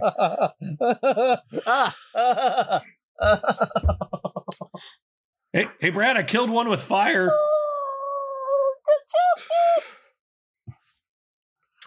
I did the thing. Good job. Like, let's see if the whole house burns down now. There's 2 more. There's 2 more. You got it. I'm sitting this one out. Did my job. I'm kidding. I won't do that to you. All right, Brad, it is your turn. All right. The one that I've already dealt damage to is going to get my first hit. Gotcha. That is 14. That hits. Oh, that is 19 points of damage. All right, so you bring your hammer down on this one, and not because your hammer does this, but just because you murdered it. When you bring it up, you see it's pinned to the floor with like an icicle. Oh, nice. And it's just there, like its legs are splayed out to the side, and you crushed its thorax. Aha! You don't have to kill it with fire, although it sounds much more satisfying. There was a popping noise. I didn't want to say it again to you because you reacted so adversely the last time. Yeah. So I come down and I come back up, and when that one is, I spin and like side swipe the other one, assuming I hit. Okay. That is a 16. That hits.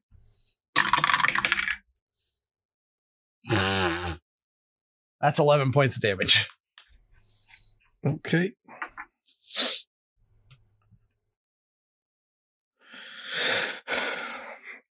So you come around from the side and you smack it, and you kind of like it scoots along the floor a little bit, like from the force of your hit, but it still kind of stands its ground, and it's just sitting there. All right, I got this. It's just you and me, you little 8-legged fucker, and Ken. But right now, it's just you and me. I peek out from the door frame, like, what?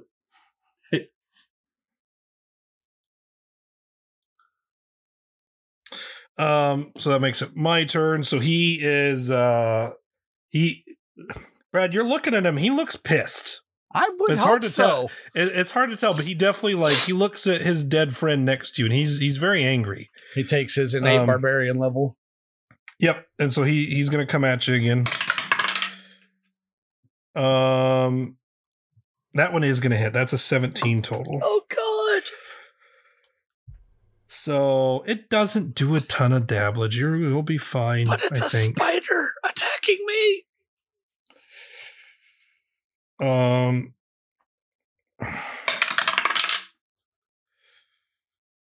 So it does 6 damage. And I scream. Ah! Ah! It's coming! It's coming! Get off! Get off! Get off! Get off! Get off! And I need you to roll against me. Oh dear.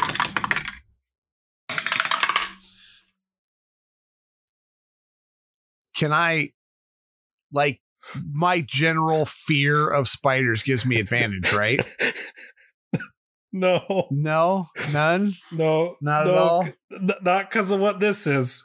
Yeah? What you got?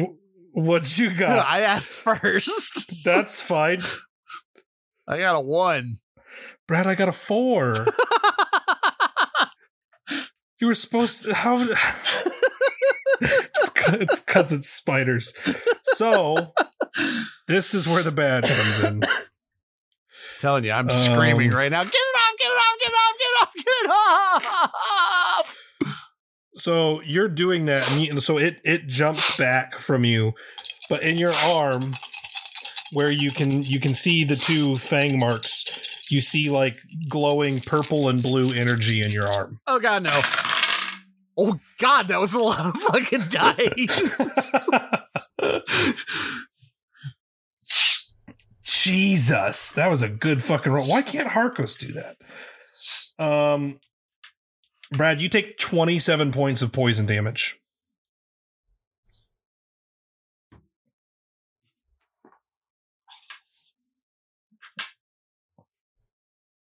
Hello? Yeah, I got you. I got you. Okay.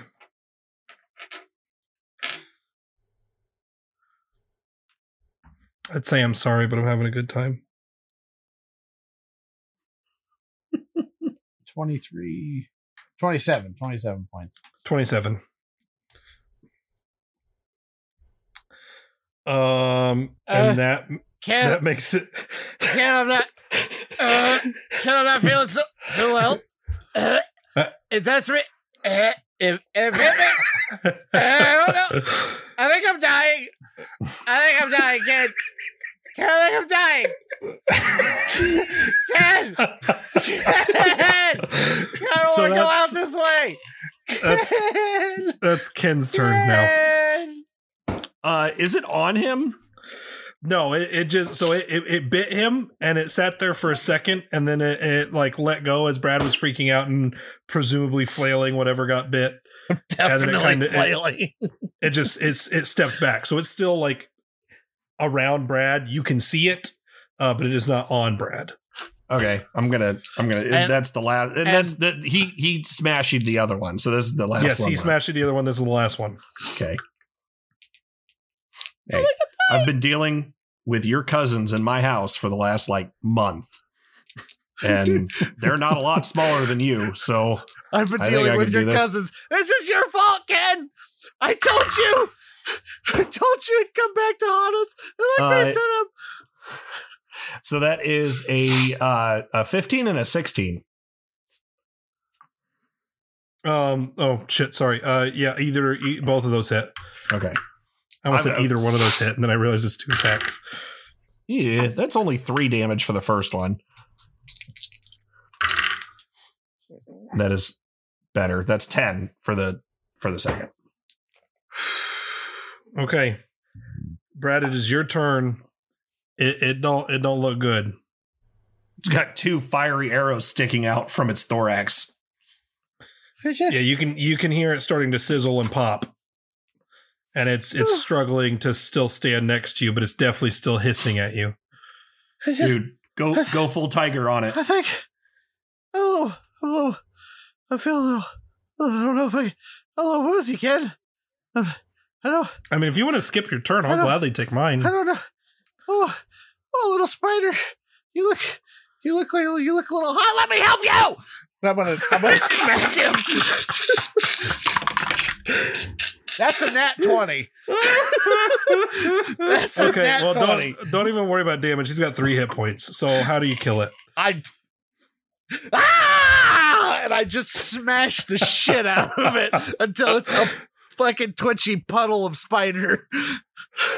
I was gonna say, so Brad gets done, and there's a puddle of goop with 2 flaming arrows laying in it and a couple of twitchy spider leg bits on the floor.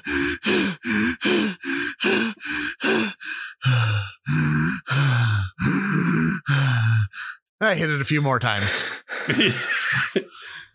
So he does his little rampage, and I kind of walk up. We're like, well, the good news is that, I mean, what are you going to be scared of at home now? I mean, they're cousins.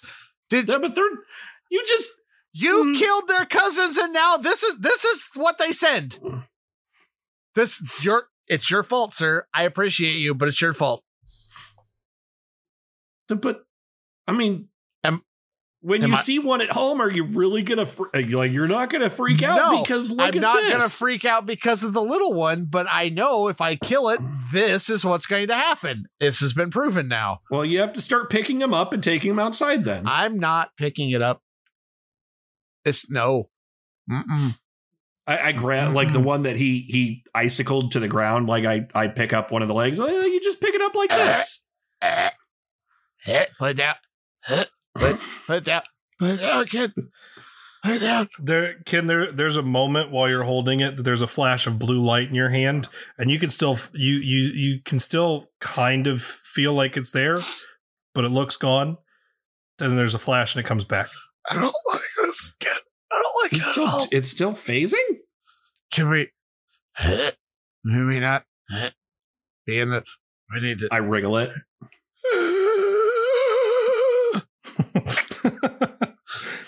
This really doesn't bother me at all. Like I'm looking down at my arm.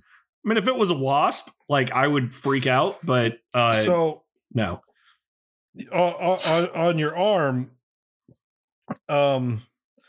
the puncture holes have healed, but the glowing colors are still kind of there, like just swirling underneath your skin. Cad.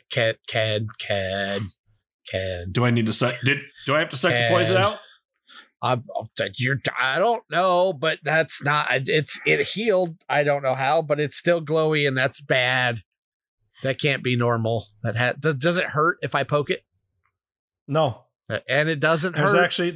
There's actually like when you poke it, there's like the pins and needles. Like when your finger comes down, it feels like your finger is giving you pins and needles. Nope. Okay, we have to save Nick fast because I can't. Nope. Do you want me to see if I can do something about that? What are you gonna do? I don't know. Drain it.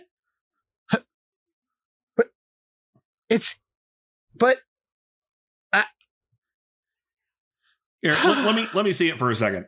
Let me see it. I'll hold my arm up. All right, I lance it with the rapier. God! So, Ken does that. You see the colors glow really, really bright. And then they're gone. Brad, you taste raspberries.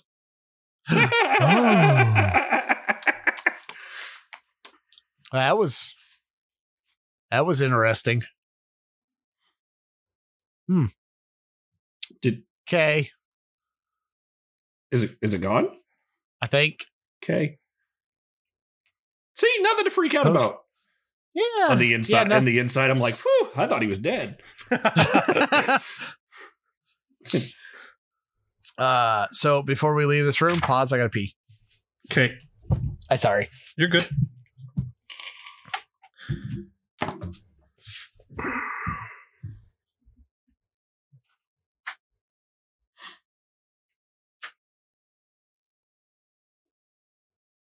Yeah, I'm looking at these two weapons and like the rapier, like I'm sure would probably be pretty cool if I used the range thing, but if I'm gonna attack something at range, why would I not use the bow?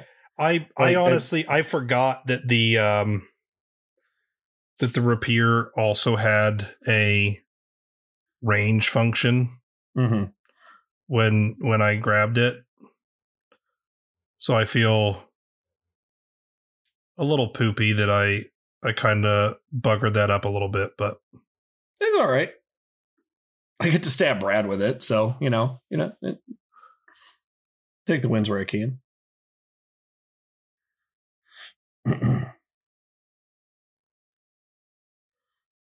Oh goodness! I'm sure this is not progressing as quickly as you were anticipating it would. It's not. I'm gonna have to. I'm gonna have to force feed some shit. That is, you will find that through any DMing that you do, that things do not go near as quick as you think that they will. I also, when Brad gets back, my computer's had a couple fits. And I'm not seeing any waveform appear on my audition. It still says it's recording. I can still see the little bars moving, but I don't see any waveform, like new waveform being created. It's just a flat line. Now that only started just a moment ago when Brad, like it, I mean, we're at my recording. It's stuttered a couple of times, but so I'm at 1:52:30-ish. And it stopped around the 1:49 mark, apparently. So I think it is still doing stuff. I think my computer is just having a small fit. It's having a conniption. Yeah. Okay, so real quick, I need you and Ken to pause. Like actual pause. Pause. I have unpaused. So I'm going, and there is waveform being created. Look at that. Isn't that magical? Isn't that nice, future Nick? All right. Hey, Brad, what time is it? I don't know. Nick, what time is it? It's 1:26. So you did it right this time. So that happens. You guys kill the spiders. You get the magic out of Brad's arm or whatever that was, I guess. Who knows? The world may never know. And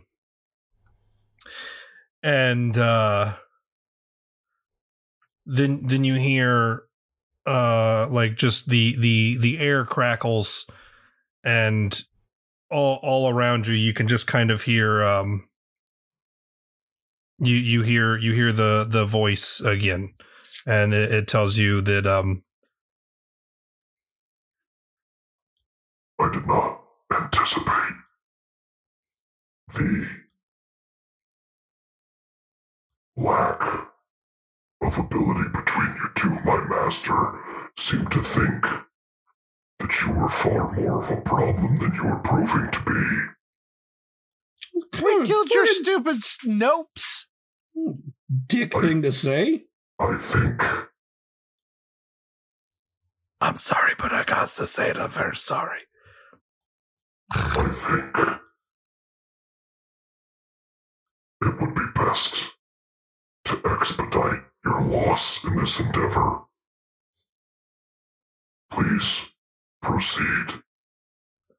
And as he says that, the house, the toy house around you, you see the doors and stuff start disappearing.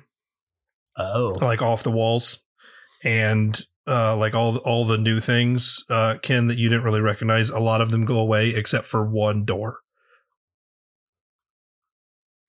well, I guess that's where we're going. What do you think? Apparently. Head to that door.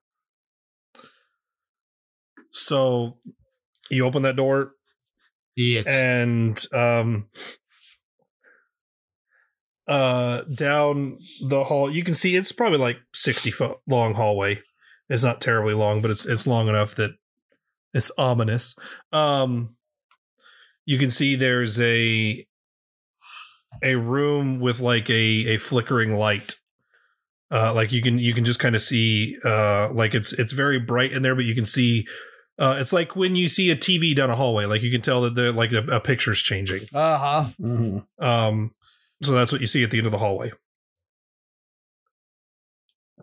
Well, it doesn't look like a spider nope room, Ken, but it's definitely a nope room. But let's go. On the way. Going. Okay, so you guys get down there, and as you get into the room, you can see you see me in a chair, and there is like a big red timer on the wall, like very Bond villain, and it's just blinking at 0. Uh-oh. And my head's kind of just lolled off to the side, and you can see that there on the right side of my body there seems to have been like just a contraption that was moving along a guide rail, and it was just a needle, and it's in my arm, but it's empty.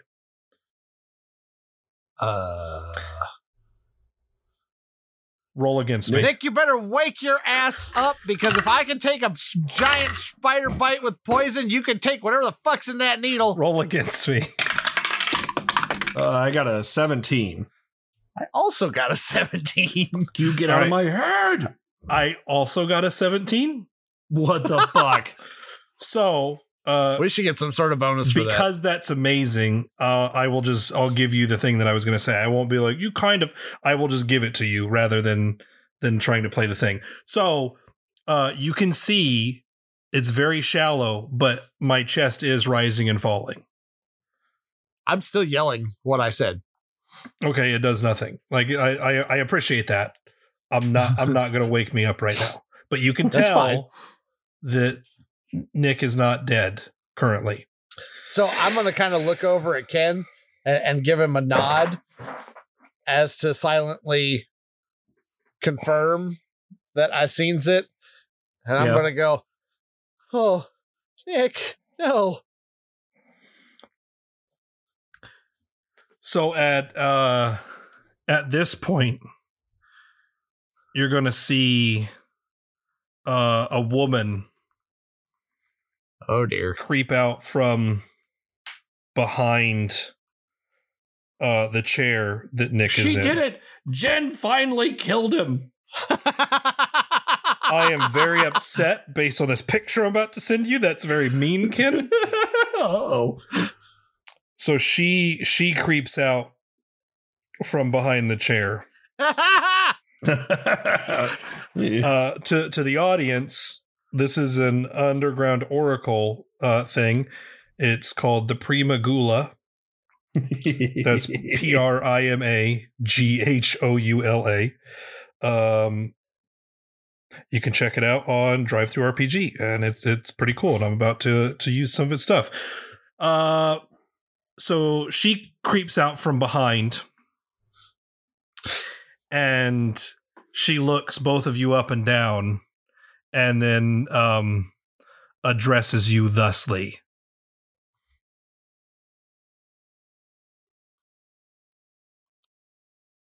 So, you two are the one who's been giving my father so much trouble? It's funny, your dad looks younger than you, but that's fine. It's true, the magic hasn't been kind to me, but... Apparently. Should watch your tongue when your friend's life, well, was on the line. I suppose now it's your turn. You know what, bitch? You're talking a lot of shit for somebody who's within cum shot distance.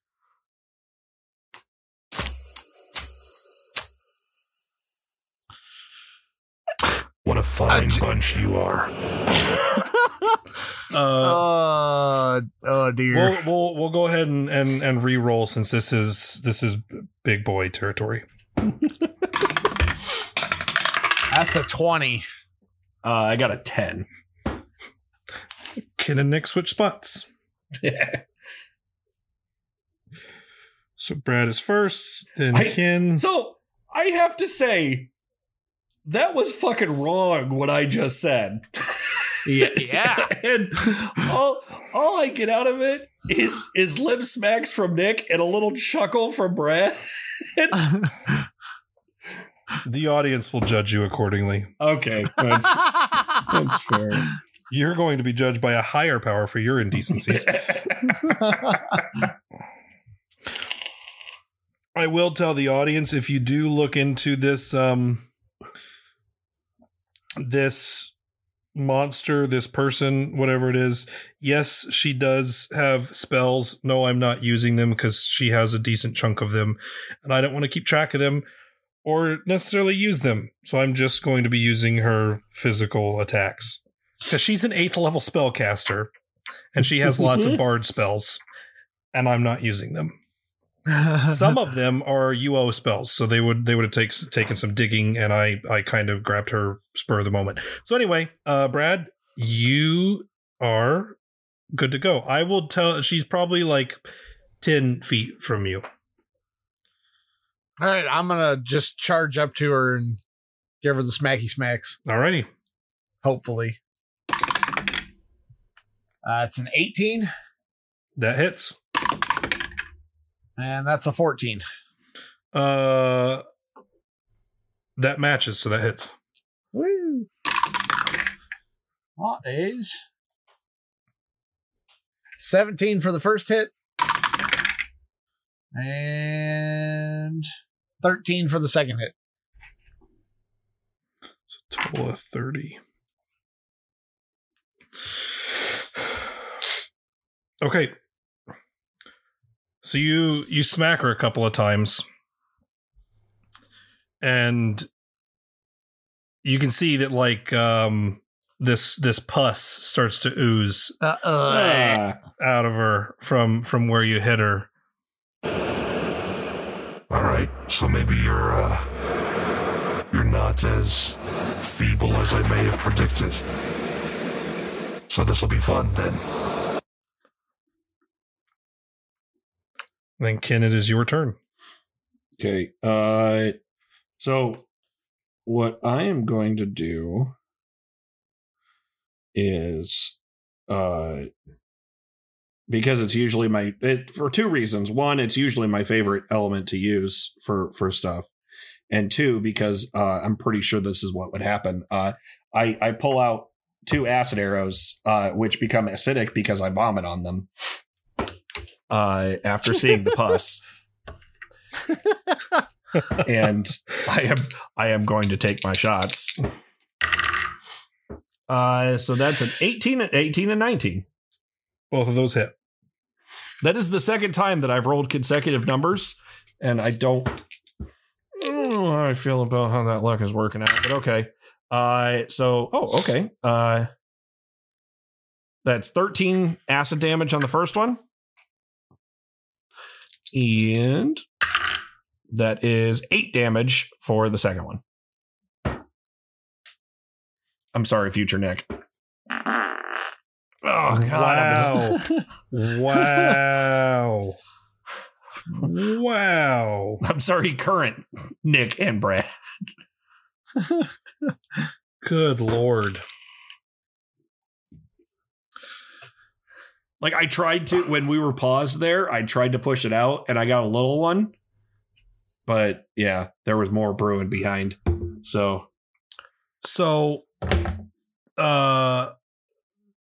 I'm going to take some liberties just for RP of this adventure that we're doing here. So you hit her with those, and we'll say that one, like, it splashes up onto her face, and so she like reels back and she's like grabbing and clawing at her face. Brad, you're real close, so you can see as she's clawing, there are like bits of skin falling to the floor. Oh God, I made it worse. And so much worse. When she finally stops, she pops back up. And she's looking at you guys. She has my face. Excuse me? She has my face. And she looks at both of you. And she says, guys, I don't know. They told me that you guys were in the house. I'm not really sure if you're actually here. I just know there's this timer and there's this weird machine. And I need you to hurry. Nick, high or low? High. That's a 5. So, it's not my turn, but I'm gonna be like, I'm gonna yell at her and go, "Don't you dare impersonate him!" And I'm gonna use my innate barbarian level. So since it's her turn, you're gonna see her run a finger down my body in the chair, and as she does, you're gonna see there's like as you didn't see this when you came in, because I'll be honest, I kind of threw this idea together right just now because I think it's awesome because I'm a dickhead. So she runs her finger down, like my frame, like my head's lowered to the right, and she comes down my neck and like traces my arm, and you can see in my upper, like bicep area, there's a bite taken out of my arm. And as she's talking, her face contorts and goes back to how her face looks, but you can see like the bone structure change, and then the skin starts to like turn gray and sag, and she starts to look all gross and ghoulish like she did there in the picture I sent you guys. And she tells you, "Oh, it wasn't an impersonation. I was just..." He was so scared in those final moments, and it's really the fear that I like a lot, and I wanted to share it with you. I know he talked to you. The game master does like to toy with my food, but I'll be honest, I like to dabble every once in a while myself. Excuse me? The whom? The game master, my father's right hand. He's the magical mind behind this beautiful machine that you're in. And then she's going to make. How meta this shit's getting. She's terrified. She's going. I didn't do that on purpose. It was a Saw voice, and I was like, "Oh, play a game." And then I was like, "Game Master." I was like, "Oh, that's what I am." It's like that. I shouldn't do that. I couldn't think of something I liked better that wasn't already used in some other horror film. So, so she's gonna make an attack on Brad because he's right there. That is going to be a 19 and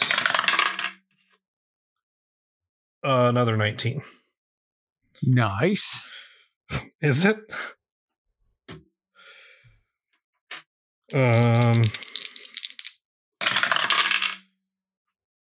So she does 8 damage on her first attack, which is a bite. Did she bite him with the Nick face still? No, the face turned back. Okay. I would have felt a lot more unhappy about that if it was still the Nick face that bit him. And then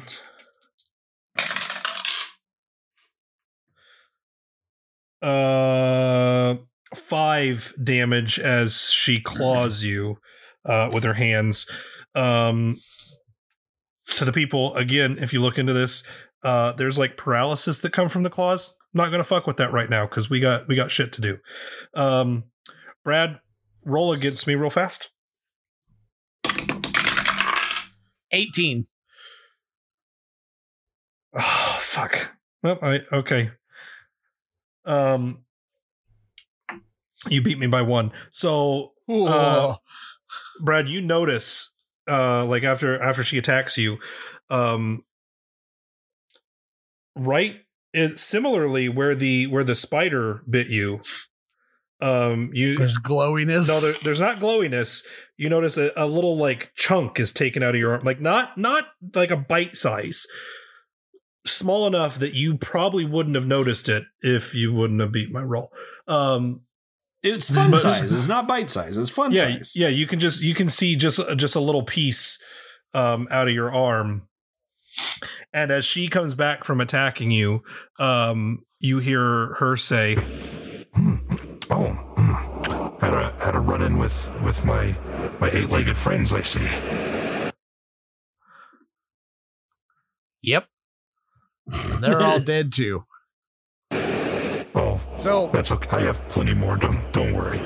They're expendable. So I'm like, you say about your pets? They're phase spiders. She doesn't care. It's still a pet. So I kind of stand there after she bites me and scratches me and says that. I'm going to just kind of shake my head, like nod it up and down. And I'm going to set my hammer down on its head and I'm going to jump on her. Wait, say all that again. Go again. So she bit me. She bit me and clawed me. And then she said what she said. And I'm gonna sit like I said, they're all dead. And I'm gonna kind of nod my head. And I'm just gonna set my hammer down on its head, like standing up. You know what I mean? Mm-hmm. And then I'm gonna jump on her. Okay. And when I jump on her, I'm going to bite her myself. Okay. I'm going to go, how do you like it? Okay. So basically I'm going to set the hammer down and go, and jump on her and then bite her. Just because this is right in front of me, I'll give you her bite attack. So roll 2d6. Because I'm not even going to make you roll to hit. Because I surely wasn't expecting that. So I highly doubt that the gross ghoul woman was.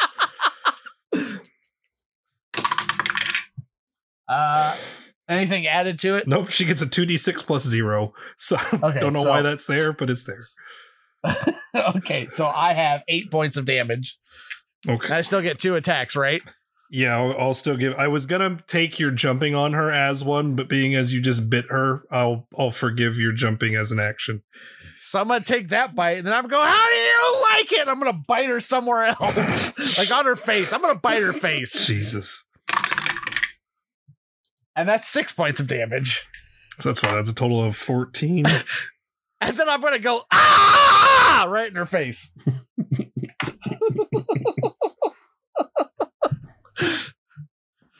Brad, roll against me. You poisoned yourself with her. 16. Oh, I haven't been using that. Well, not using it now. Oh, fuck. I got a natural 20. Oh, fuck. So I was just going to see how much your body could fight this off. Again, me taking liberties with what this woman is. Brad, you do that, and you get like as you're yelling at her and stuff, you take that first bite when you bit her, and like as some of her juice leaks into your mouth, you get like these flashes of memories of like gaming sessions in the game room, but they're not from your perspective, they're from Nick's.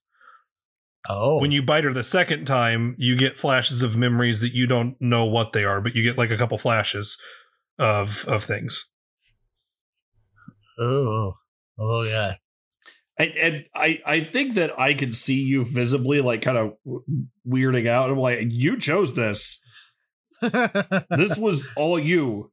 You did this. You did this. Is that are you good? Yeah, yep. Okay. Kin, it is your go. Is Brad, are you still mounted upon her? Unless Nick says otherwise. Hey, Brad didn't say otherwise, so he's there for now. Is that going to give me a disadvantage if I try to make the bow pews on her?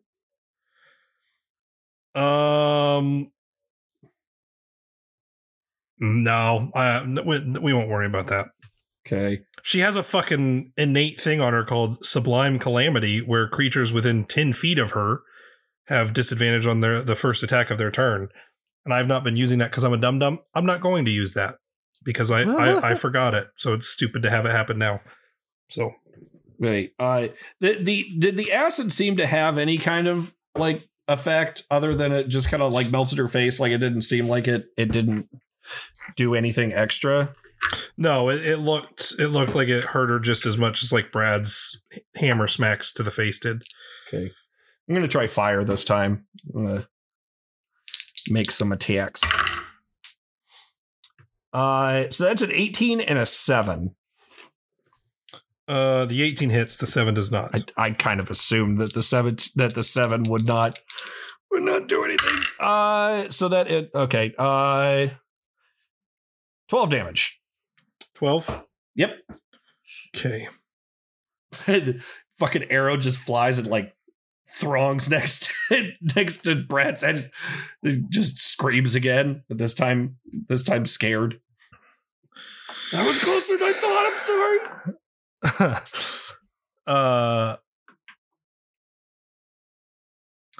Okay, so she doesn't really do much. She gets very upset that you've attempted to ignite her in flame, but she kind of pats that out. Brad, she's going to wrap both her hands behind your back and attempt to hold you to her as she takes another bite out of your arm in the same spot. So that's going to be a 17. Okay. And then while she has you, she's raking one hand down your back. I could make a comment, and I'm not going to. I will behave. Well, your comment gave me a natural 1. So, so she just does the bite. So it's the 2d6. So that's 7 dabblage. Yeah, we're just gonna keep doing this. I'm yelling that in her face since I'm right there. Oh, you've had quite the experienced life. I very much enjoy to see what all else has gone in. So many trials and tribulations, the suffering you've endured. It's like a fine gravy. Well, you taste disgusting.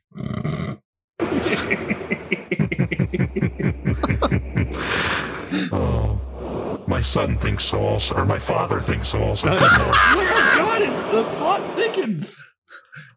He thinks you taste disgusting too? What? Well, you don't expect him to just innately... Like Craig? You don't expect him to just innately gain knowledge on his enemies, do you? He has to get the information from me, and what better way to share it than let him experience it firsthand?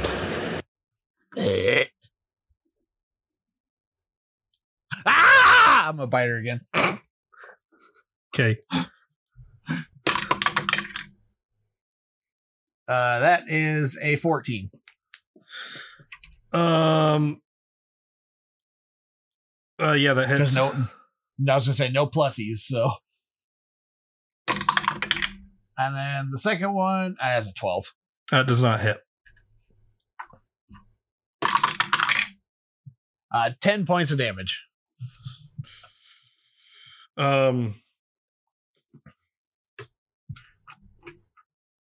So you bite her, and this time you get flashes of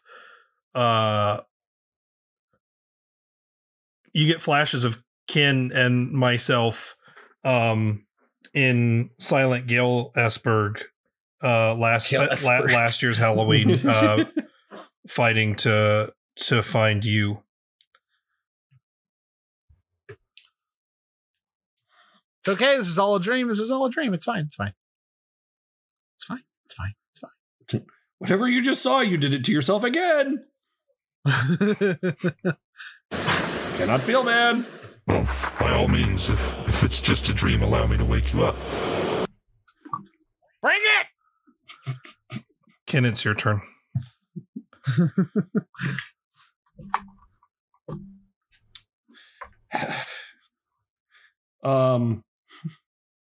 Okay.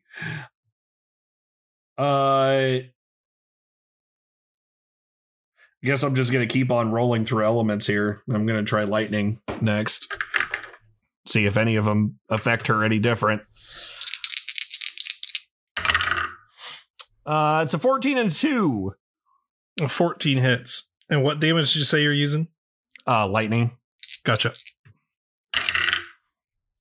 That's 7 damage total.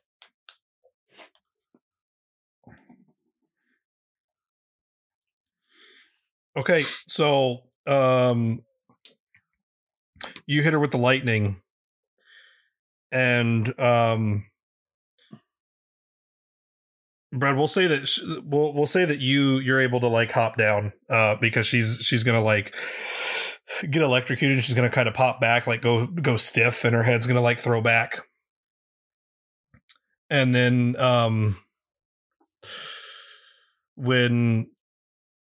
when she pops back down, Brad, she has your face.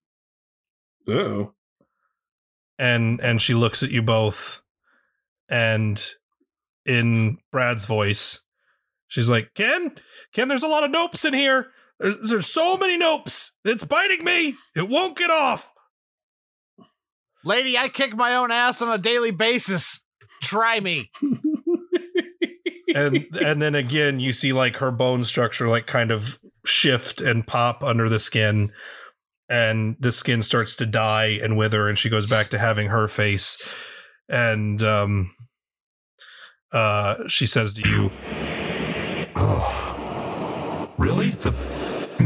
My pets.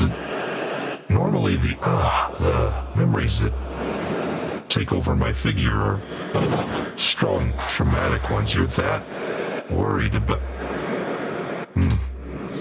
Oh yeah, Matt, he's awful worried about him.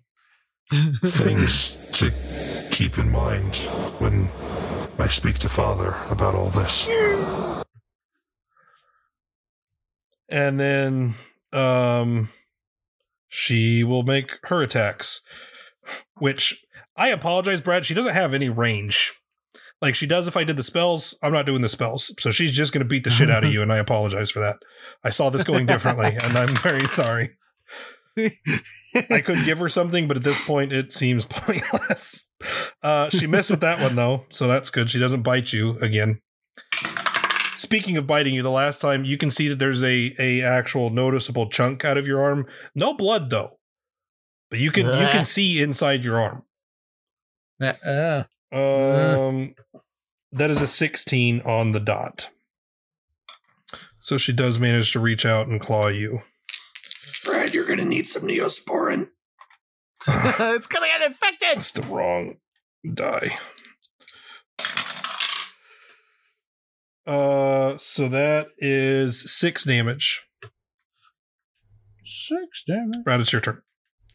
So since you said I hopped off of her before the lightning thing, is that what you said? Yeah, basically, like because it hit her and it threw her back. I'm going to say that like she wasn't able to hold you, and you were kind of thrust off her as her body convulsed and tightened up. So I'm gonna grab my hammer. Okay, and then I'm gonna swing it at her. okie dokie.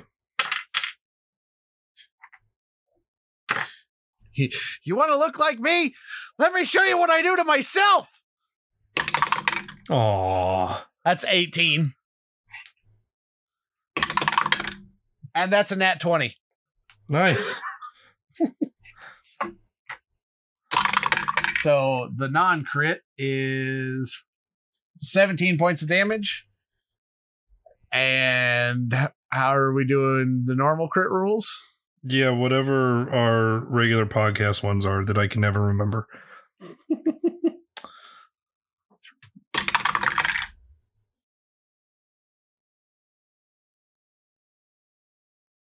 36 points of damage. Okay. So you smack her. Where do you hit her with the second one? Oh, right in the face hole. So like you bring it around, you don't hit her in like the side of the head or anything. You bring it around and smack her in the front of the face. Like straight down right at the face. Okay. So you bring that second one down and you just like cave in her face. And she stumbles backwards and crumples to the ground against the wall on the other side of the room. Not a very big room. And at this point he's not making any sound, but you can hear Nick kind of start to stir. Like I'm stirring in the chair, like starting to kind of move a little bit. And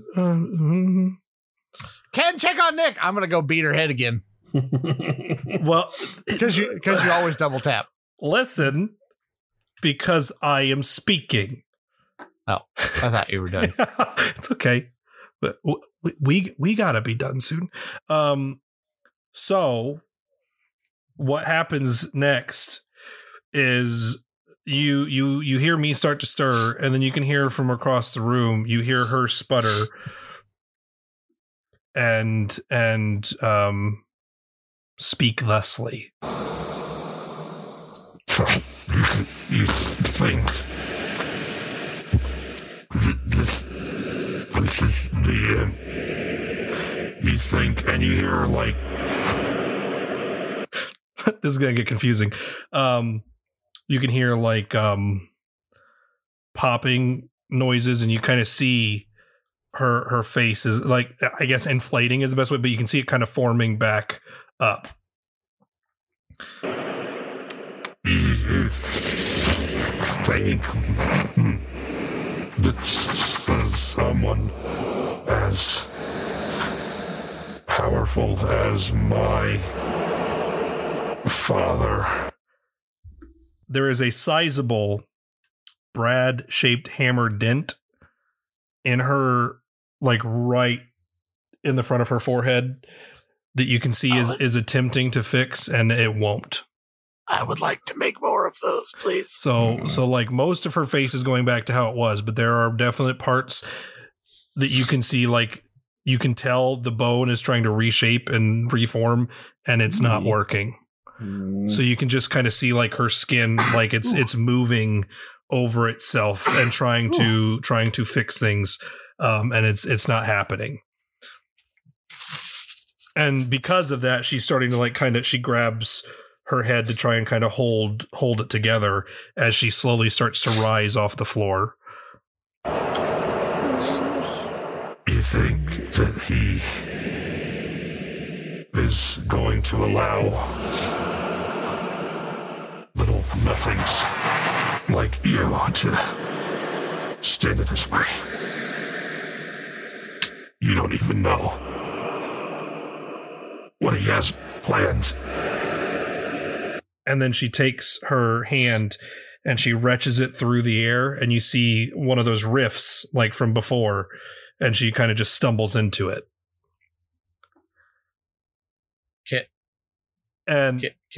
I want to follow her. You oh God. just hold. Steady, Brad, steady on. From the other side of the rift, you can see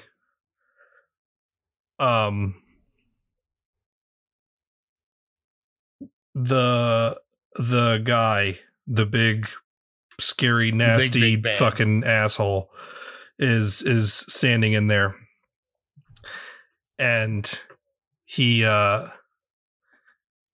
looks at you both and says, I have to admit, I'm rather impressed. Aww. There aren't many that go up against my lovely daughter and best her in such a way, but she is right, you know. I do so enjoy toying with you all, but at the end of the day, you're only furthering my agenda in the nicest way possible. I mean, you gave me the last piece of my much-needed army. There's not... You know, I'm sure you have much more important things to attend to. I shouldn't monologue. I do look forward to the next task that you allow me to complete, though. I do so love these outings we have together. And he snaps his fingers. The rift swirls shut.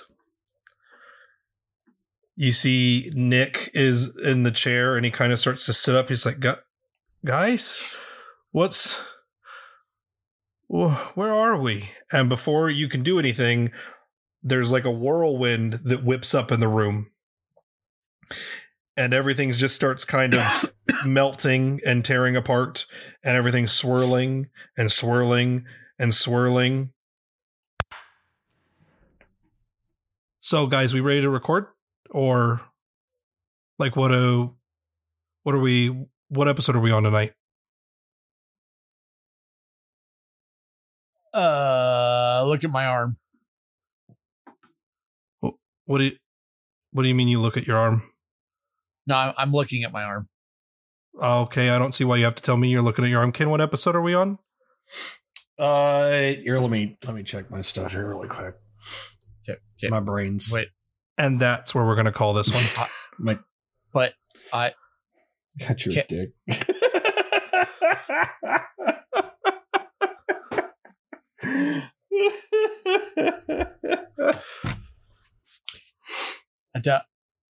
Nick, you don't say that's what we're calling. We haven't even started the episode yet. So thank you everybody so much for allowing me to take you on a mind fuck of an adventure that I'm not even sure what happened anymore. We got this little canon miniverse that apparently we keep perpetuating, and eventually something will come of it, I suppose. Or not, or it can be an everlasting fuck you to each of us. But yeah, I do thank you very much for joining us on this special Halloween episode.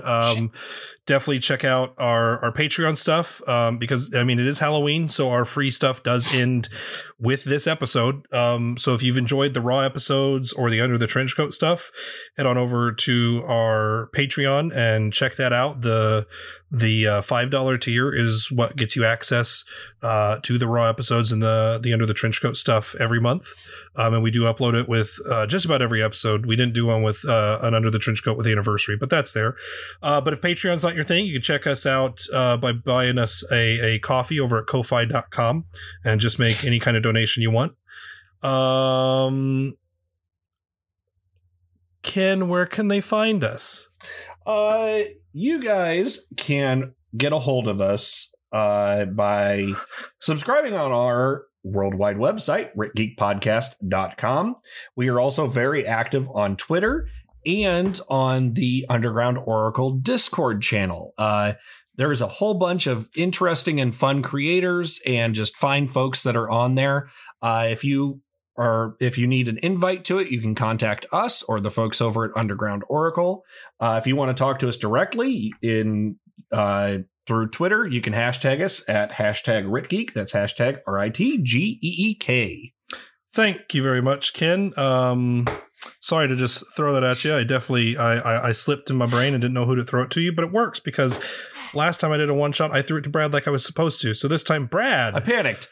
I noticed when you were like, back, you can. Like and I was like, oh shit. Flipped back to my little script that I wrote, and I'm like, this is for heroes. It's not right.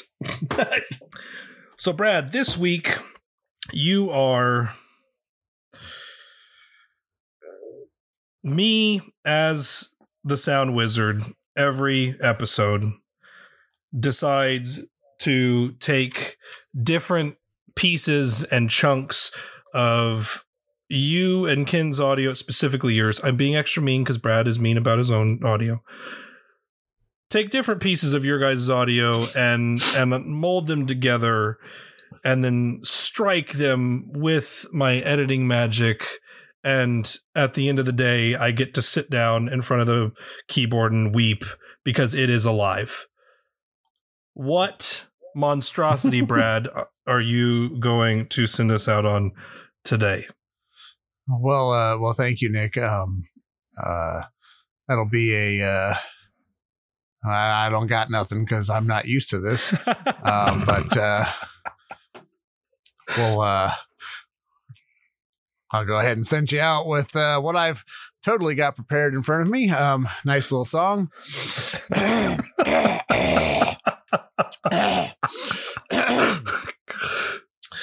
Nick has done a lovely job of making us nuts. Tweedledee.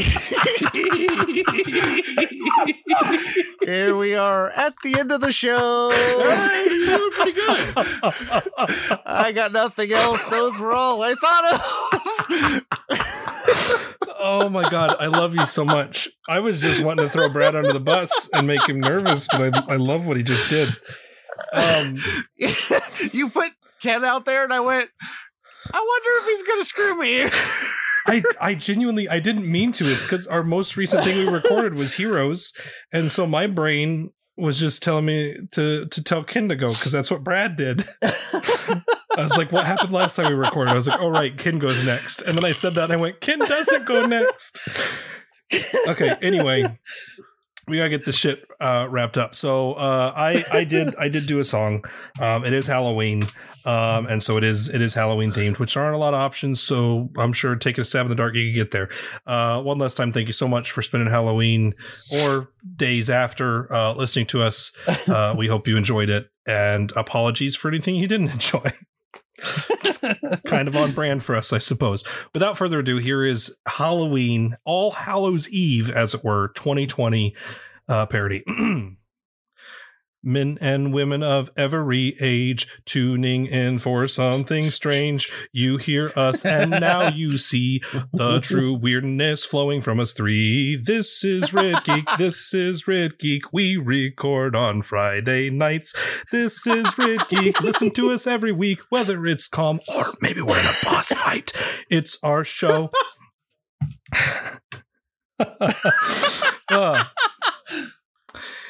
It's our show. Everyone's listening to the sounds of Rolling in the Geek. And then Ken can go. I am the one who controls Riven, spinning a great tale, and my name is Ken. And then Brad can go. I am the one running Heroes. That's so rad. I'm full of super thoughts, and my name is Brad. And I am the clown whose words are slick. I make jokes and songs, and my name is Nick. This is Red Geek. This is Red Geek. Red Geek. Red Geek. Red Geek. Red Geek. La la la la la la la la la la la la la la la la la. That'll be good. That's fine. Okay. I want to speed run a couple of thingy dingies and get us the fuck out of here. Hello and welcome to Under the Trenchcoat, our bonus after the episode show. However, Ken says it that's prettier than what I just said. I'm Nick, doing a very stressful job this evening. I'm Ken, your bow boy. I don't know. Hi, I'm Daniel, founder of Pretty Litter. Did you know cats tend to hide symptoms of sickness and pain? I learned this the hard way after losing my cat, Gingy. So I created Pretty Litter, a health monitoring litter that helps detect early signs of illness by changing colors, saving you money and potentially your cat's life. Pretty Litter is veterinarian developed, and it's the easiest way to keep tabs on your fur baby's health right at home. Go to prettylitter.com and use code ACAST for 20% off your first order and a free cat toy. Terms and conditions apply. See site for details. Even when we're on a budget, we still deserve nice things. Quince is a place to scoop up stunning high-end goods for 50 to 80% less than similar brands. They have buttery soft cashmere sweaters starting at $50, luxurious Italian leather bags, and so much more. Plus, Quince only works with factories that use safe, ethical, and responsible manufacturing. Get the high-end goods you'll love without the high price tag with Quince. Go to quince.com/style for free shipping and 365-day returns.